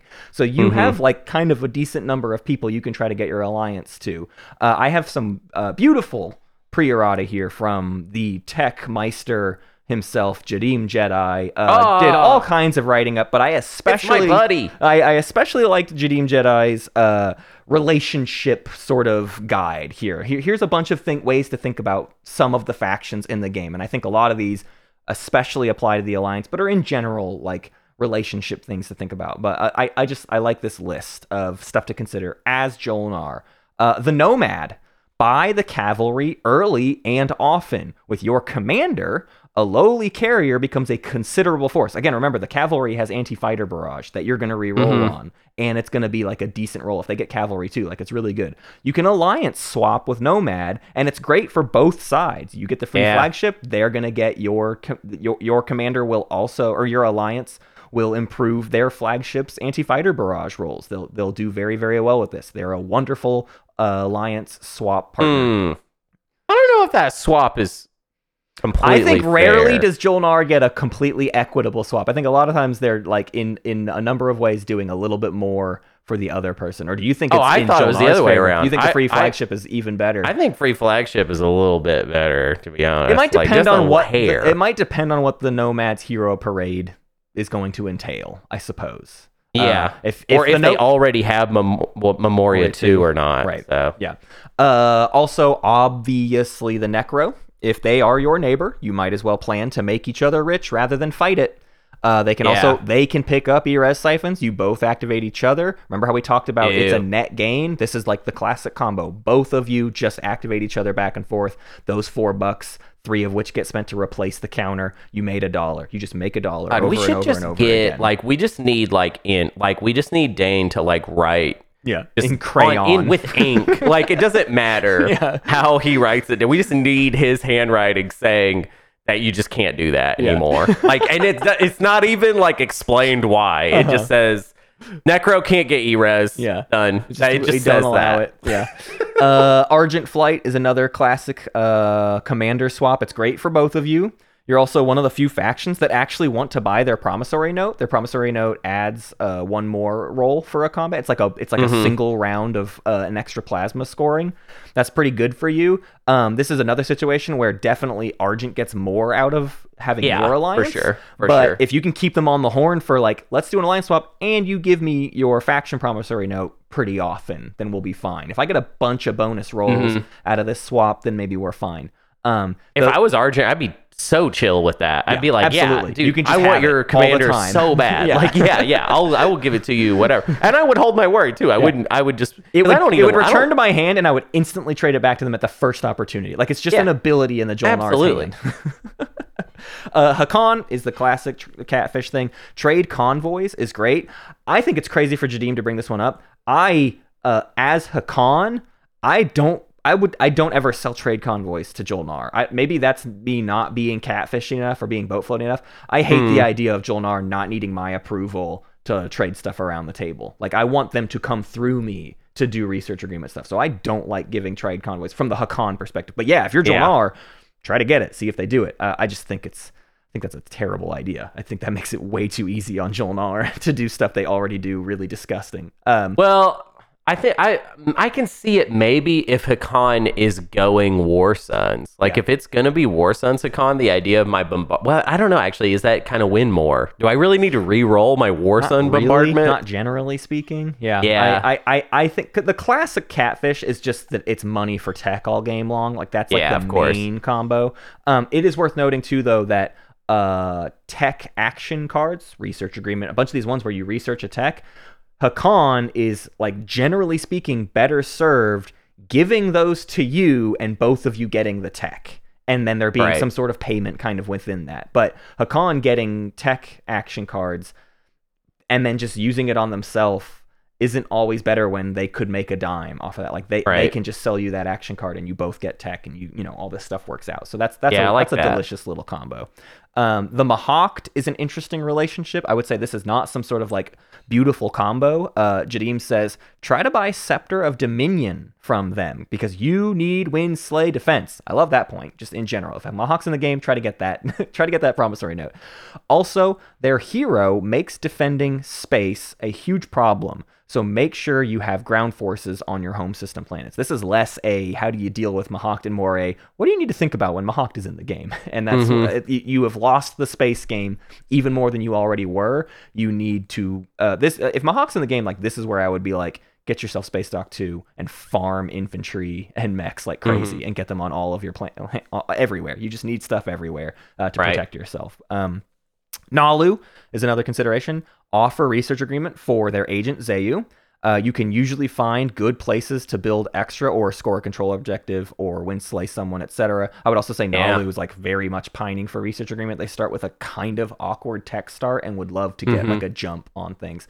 I almost argue buddying up too much with Nalu though is way too many balls in their court. Like that's a lot better for Nalu, I would say, because in the end game, Zayu, yeah, like because Zayu is really good, especially round one. Well, I mean, I feel like there's no way you're getting it round one because Nalu has to use Zayu for themselves round one. Right. After round one, if Nalu is giving you Zayu, you're getting two things. You're getting to use Zayu, and also Nalu is not using it on themselves. Right. So it's kind of a win both ways. Yeah, it's true.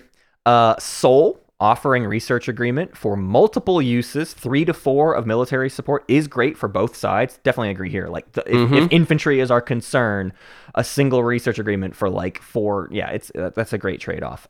Your agent really wants more infantry, and this is one of the easiest ways to pay for double tech. Just in general, getting military support off of Soul should be a focus of Jol-Nar's strategy alongside Soul. And the last one here just says, always punch the Winnu. Great note. Love that. No notes. Very good. I like that Jadim's thing, like it was good advice, but it also kind of, if you listened with a close ear, you could hear a little propaganda, a little fish-based propaganda. I'm not going to call out all the points where it happened. There are just a few points where I noticed a little bit of fake news happening in there. This isn't a problem for everybody. Everybody benefits from this, and it's totally equitable. Let's talk about the end game, late game, scoring, etc.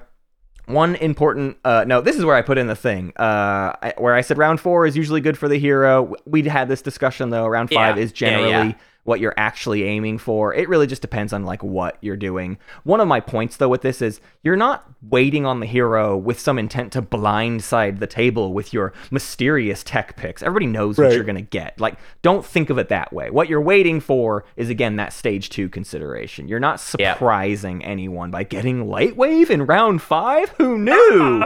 Oh, man. The objectives are where we become an overpowered faction, though. This is where we make our money and cash in games. We are the second best in the game at tech objectives, and occasionally we're even better than Necro, but Necro can outpace you in tech plenty often.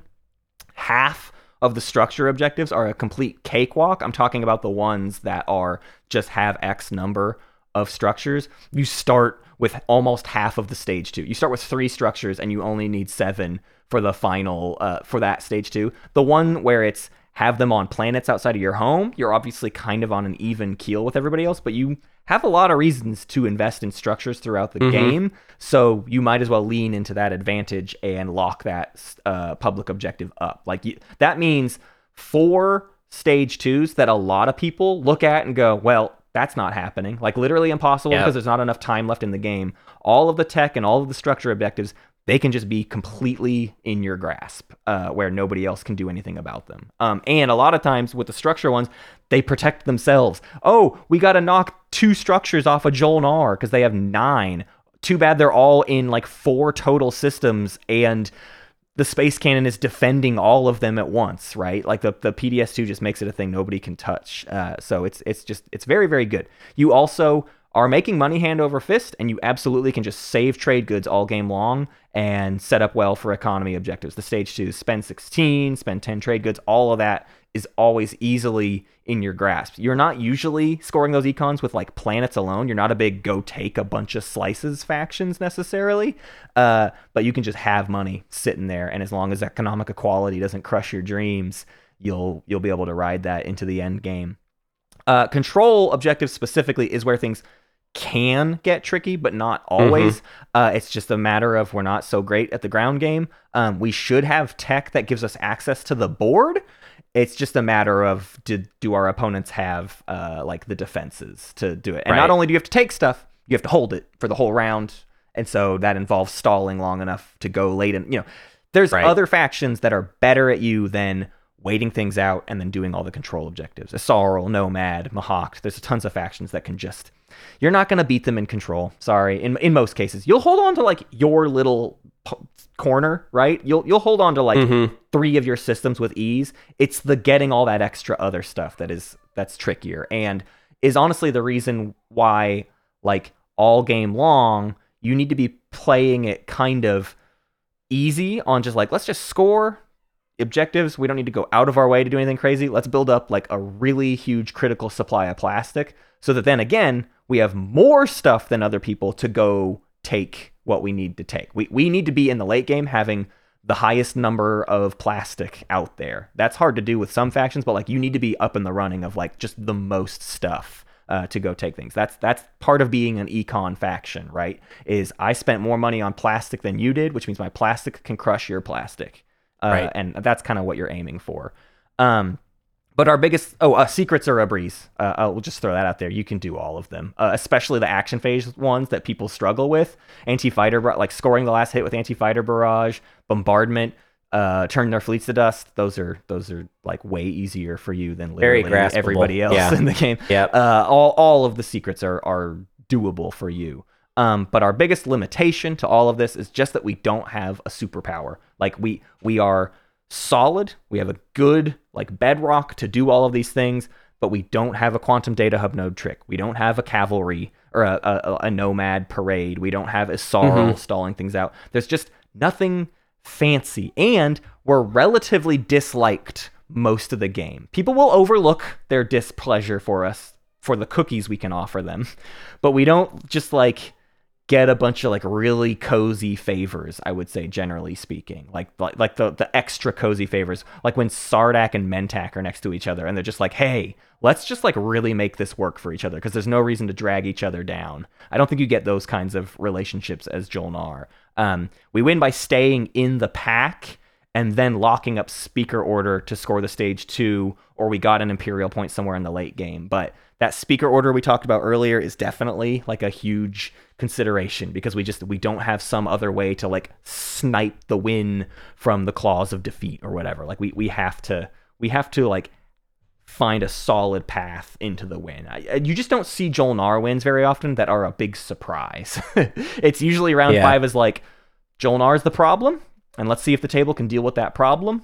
And you made it through it or not. You shored up enough defenses to score those points, or you didn't. And that's kind of how the games peter out. In that way, sometimes they're a boring faction. They're a boring good faction because it's just like you kind of wipe your hands of the game towards the end of it, where you're like, listen, I win on the 2 or I don't. I don't have much else to contribute here. I'll attempt one little win slay over there with my pockets of dreads, but beyond that, I don't have the stuff to go do stuff. Yeah. Yeah, it's funny because I feel like you make this point with almost every faction that you write a guide for. That every single time you'll be like, we're hated, we're like disliked because it's sometimes will be because they're so good or because they're annoying to other players. But you almost every single time you make a point where you're like, yeah, we're people hate us, we're just disliked.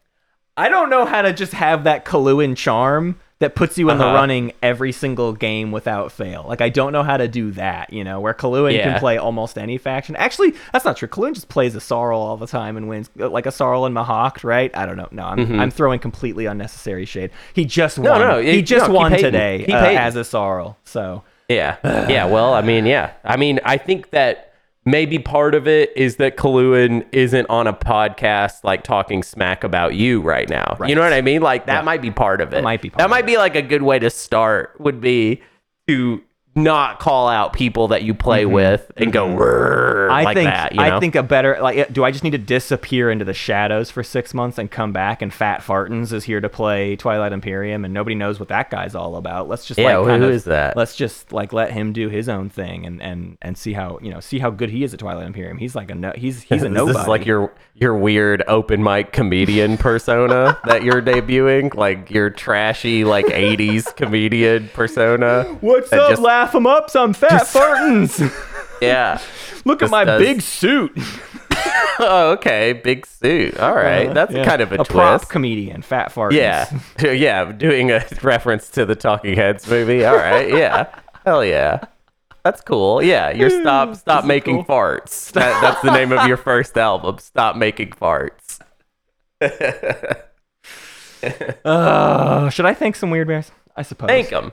I want to thank my Weird Bears, Big Al Cappuccino, Squeamishimu, Brass Bird. I can't continue this weird bit. Kabbalah Soul, Kalu, and Daryl, Dragothaxon, Elspeth SC, Carnal, Alice, Emilchevsky, Nick, Absol, Rwise, and Tang. Thank you. And I want to thank my baby child, big friends, Kraken, Jadeem Jedi, Portmandia, Relic, Stan, and Vince. Thank you all very much. Yeah. Please rate us on your podcast app of choice, especially Apple Podcast. Why and is that now, note still in there? And now I know. Spotify. This is an old. And now Spotify. This is an old form. We have to update our script here. And just now, Spotify. You can rate on Spotify now. Did you know that? It's only 2 years old.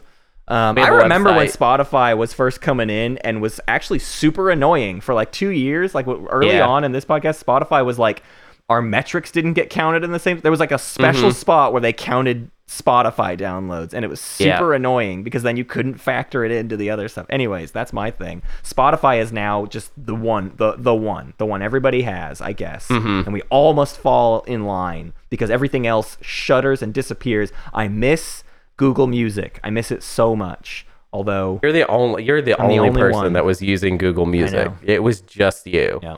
It's a bummer. I use YouTube Premium because you get YouTube with no ads and you get YouTube Music. Yeah. And that's what Spotify, my Google Music became. You basically use Google Music. So no, I use YouTube Music. It's completely different.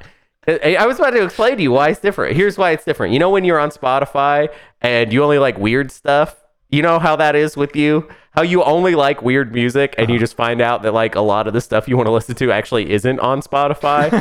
That's when YouTube Music kind of kicks in. Because it's all and it's like, there, but baby. Jeff uploaded it. Why can't we just use Jeff's upload? I want to listen to the one time the Pixies did a live version of the song from Eraserhead. Like, I want that. Lady in the Radiator song with Kim Deal singing instead of Francis, dude. That's a killer. But I don't even think you can see that anymore. I think that got taken off YouTube. Really? I don't even think you can see that anymore. I'm not gonna check right now. It'd be disrespectful to the listeners. But yeah, Lady in the Radiator, Kim used to sing it. And I actually made her laugh because I was very proud of myself. We were seeing them they were doing a Doolittle tour where they were playing all of Doolittle. This is for like 2 people, but right now. But they were playing and they were in the encore. And, it was like, generally, I think it's really annoying when people like yell out like songs to play at musicians, like they're a jukebox or something. I think it's kind of disrespectful. But this was really special. You know what I mean? Like, it was like a night where it was like, the Pixies are here. We didn't know if they were going to be around for a long time. You know what I mean? For all we knew, this was it. And in a way, that actually was sort of correct. I mean, they stuck around, but it was weird and Kim wasn't in the band anymore. But I yelled out that. I said Lady in the Radiator song. Or no, sorry, my friend yelled out Lady in the Radiator song, which he sings a lot of the time, except for this one time. And then I yelled, and let Kim sing it. And then she started laughing. Good job. So yeah, I'm a pretty interesting person, pretty interesting, dude. You've yelled things that people on a stage heard, I like it. I've definitely done that. If that's something, I have done that. Let's talk Patreon stuff a little bit here, people. We got a lot of Patreon stuff to talk about. So Weird Bears, I'm getting spreadsheets ready. I am arming myself to farm the info off of you. Probably going to start sending messages before Saturday. Although once we get to Saturday, I got other stuff I'm going to be working on. But it's happening, people. We are doing another wave of jerseys. And we're going to be talking to, I've already put out the call. Any old Weird Bears, if you want to get in on the new, like if you want the new shirt, like hit us up, talk to us about it, because I'm doing the order, and then after I've done the order, like that's it. I'm not going to do a special order for another year. That's how it works. Also, figuring stuff out about pins is it's all happens at like the same time. Thank you for your patience, everybody. Yinsterhood. I got a stream for with y'all, and the game is already filled, which is funny because it was going to be me saying, hey, I need players. I already got the players, but I'm back in the Yinsterhood. And we are doing a prelims practice game on March 2nd, starting at 11 a.m. Central Time. It's going to be on the Space Cats Twitch. If somebody drops, pay attention. Maybe you can like sneak in there if you're in the Insterhood. But I've got players and I'm set and I've got all the time set and I'm excited about it. Yeah. This is me preparing for my run into the semifinals because I'm going to do it. I'm going all the way, baby. I will throw out there too, my Insterhood announcement is I did just finish one of my async games. I'm back to trying to keep 2 afloat at all times, which means I'll probably be hitting up the Insterhood. I might wait for this other one because this other one's maybe close to finish, and it's probably not close enough. Anyways, I'll probably be trying to get another async going with the Insterhood people. So if you want to be a part of that, let me know, and I'll have a post on the Discord very soon. Awesome. And then Homebrewers Guild, I'm back, okay? It's been a lot of juggling, but the final LazX playtest is going to be on March 3rd, which is this Sunday, also at 1700 Central, 1700 UTC, 11 a.m. Central. And we're going to do it. We're done. I got the components. Everything's set. It's going to be fun. And then we're going to move on to the more interesting stuff. I realize that this part of the show has taken a long time, which is not new. That's just how it is around here, especially when we're trying to do 50 things at once. And, there's a lot. It's weird. We moved. We're moving. We've done moves. I've moved. Matt's still trying to move. Working on it. Boy, am I ever working on it. Every day you get good news and it's awesome. We got a 26-foot long truck today. We ordered a 26-foot long truck, and I have to drive that. So that's cool. It's crazy that they don't tell you need a CDL to drive a 26-foot long truck. That you seems can just wrong. do that? That doesn't seem like you should be allowed to just do that. I don't think they know me well enough to just say, yeah, you can drive a 26-foot long truck. I should check. Yeah. Oh, you're serious? Like you might not even be licensed to drive this truck that y'all got? I'd imagine it would come up in the application if it were required. So anyways, I look forward to, just kidding, I seriously dread driving a 26-foot long truck 9 hours to Minneapolis. That'll not be fun. Yeah. Well, I think that it works best when the government minds their own business. You know what I mean? I'm kind of just, I just think, because we're a big libertarian podcast. I just think you just drive trucks. You know what I mean? If you want to drive a truck, you drive a truck. And I don't see how that affects anybody. Just ride a bear and have the bear tow a trash can full of your stuff. If you want to do that, I'm not sure how it affects anybody else right now. All right? Because I don't have an imagination. Driving a 26-foot long truck definitely affects no one else ever. Yeah. Only affects you, so I think it's cool to do, and the government needs to shut up about it. Galactic Council, we got a new poll for you. That is, I guess I'll go ahead. It's already out. Sure. I mean, I haven't put it out yet, but it's already out. I'm going to say. The 4 options are as follows. Twilight Imperium 2nd Edition Tech Tree Analysis. We are not explicitly planning on having an episode just about the tech tree of TI2, although if you don't select this one, it will probably get covered at least a little bit. But it's like a thing that we could spend an hour and a half solely dedicated to, and like that kind of thing. Or it could be a thing where we really glaze over it and are like, yeah, I don't know, tech seems similar. Yeah. Do you want an overview or do you want analysis? Yeah. Because that's what you're kind of choosing here. Second option is Twilight Imperium Second Edition. Second Addiction. Twilight Imperium 2 is what I'll call it now. Factions overview. So we go over all the factions. We talk. We'll probably get into a little bit of analysis there, but like it's hard because it's not like we're gonna have put 100 hours into the game. Yeah. But we'll give you our hot surface takes, and we'll put on our lab coats. I guarantee you there'll be some lore, some like what's the outdated lore have to say about some of these factions. I'm curious. Yummy. I throw that in there. And then the next one, this one's kind of fun. Most anticipated board games of 2024. When I was like, we should do this, Matt was like, oh, I'm gonna have to learn about some board games. What games I'm like, man, we are weird. Yeah. I don't keep up with this industry, despite now very specifically working in it. So that's weird. That's a kind of This will be good. This will be good for you. Yeah. This is like you should do this. I do. But You all need to pick this episode because I need to. Because Matt needs to know about the board game industry. Like you should. So yeah, Maybe. And then the last one, this is a fun one, a bit of a crossover with our other podcast, which if you don't know is called Old Gamers Almanac. It's about video games, specifically video games from 1994 and 2024. Don't have time to get into it. But your last option is top 10 video games to play when you can't play TI. Mm-hmm. So it'll be science fiction-y, strategy games.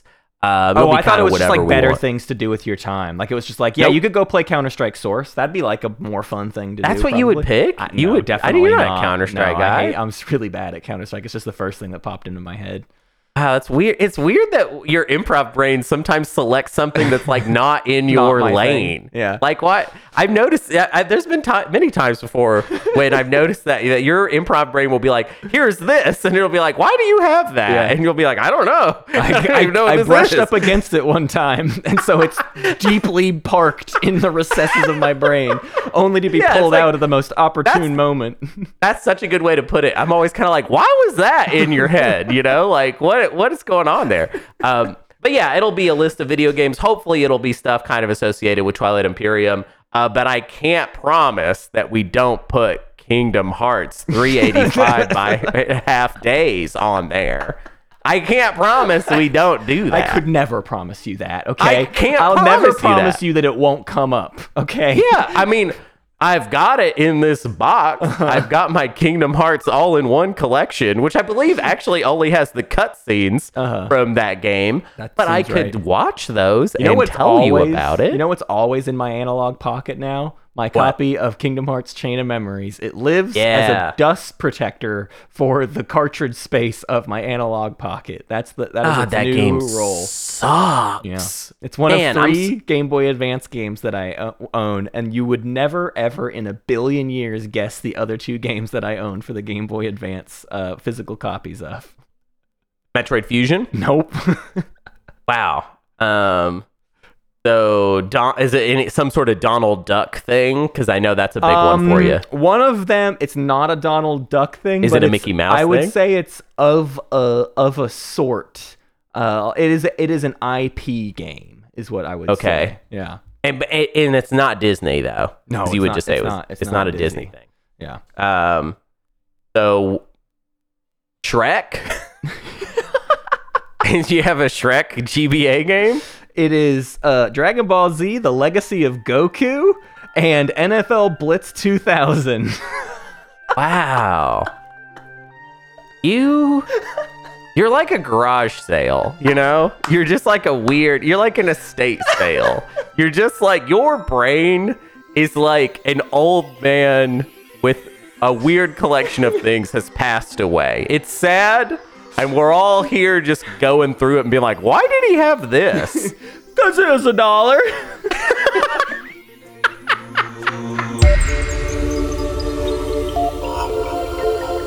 Thank you for listening to Space Cat's Peace Turtles. And thanks to Ben Prunty for the use of his music. You can find more at benpruntymusic.com and benprunty.bandcamp.com. Pax Magnifica, Bellum Gloriosum.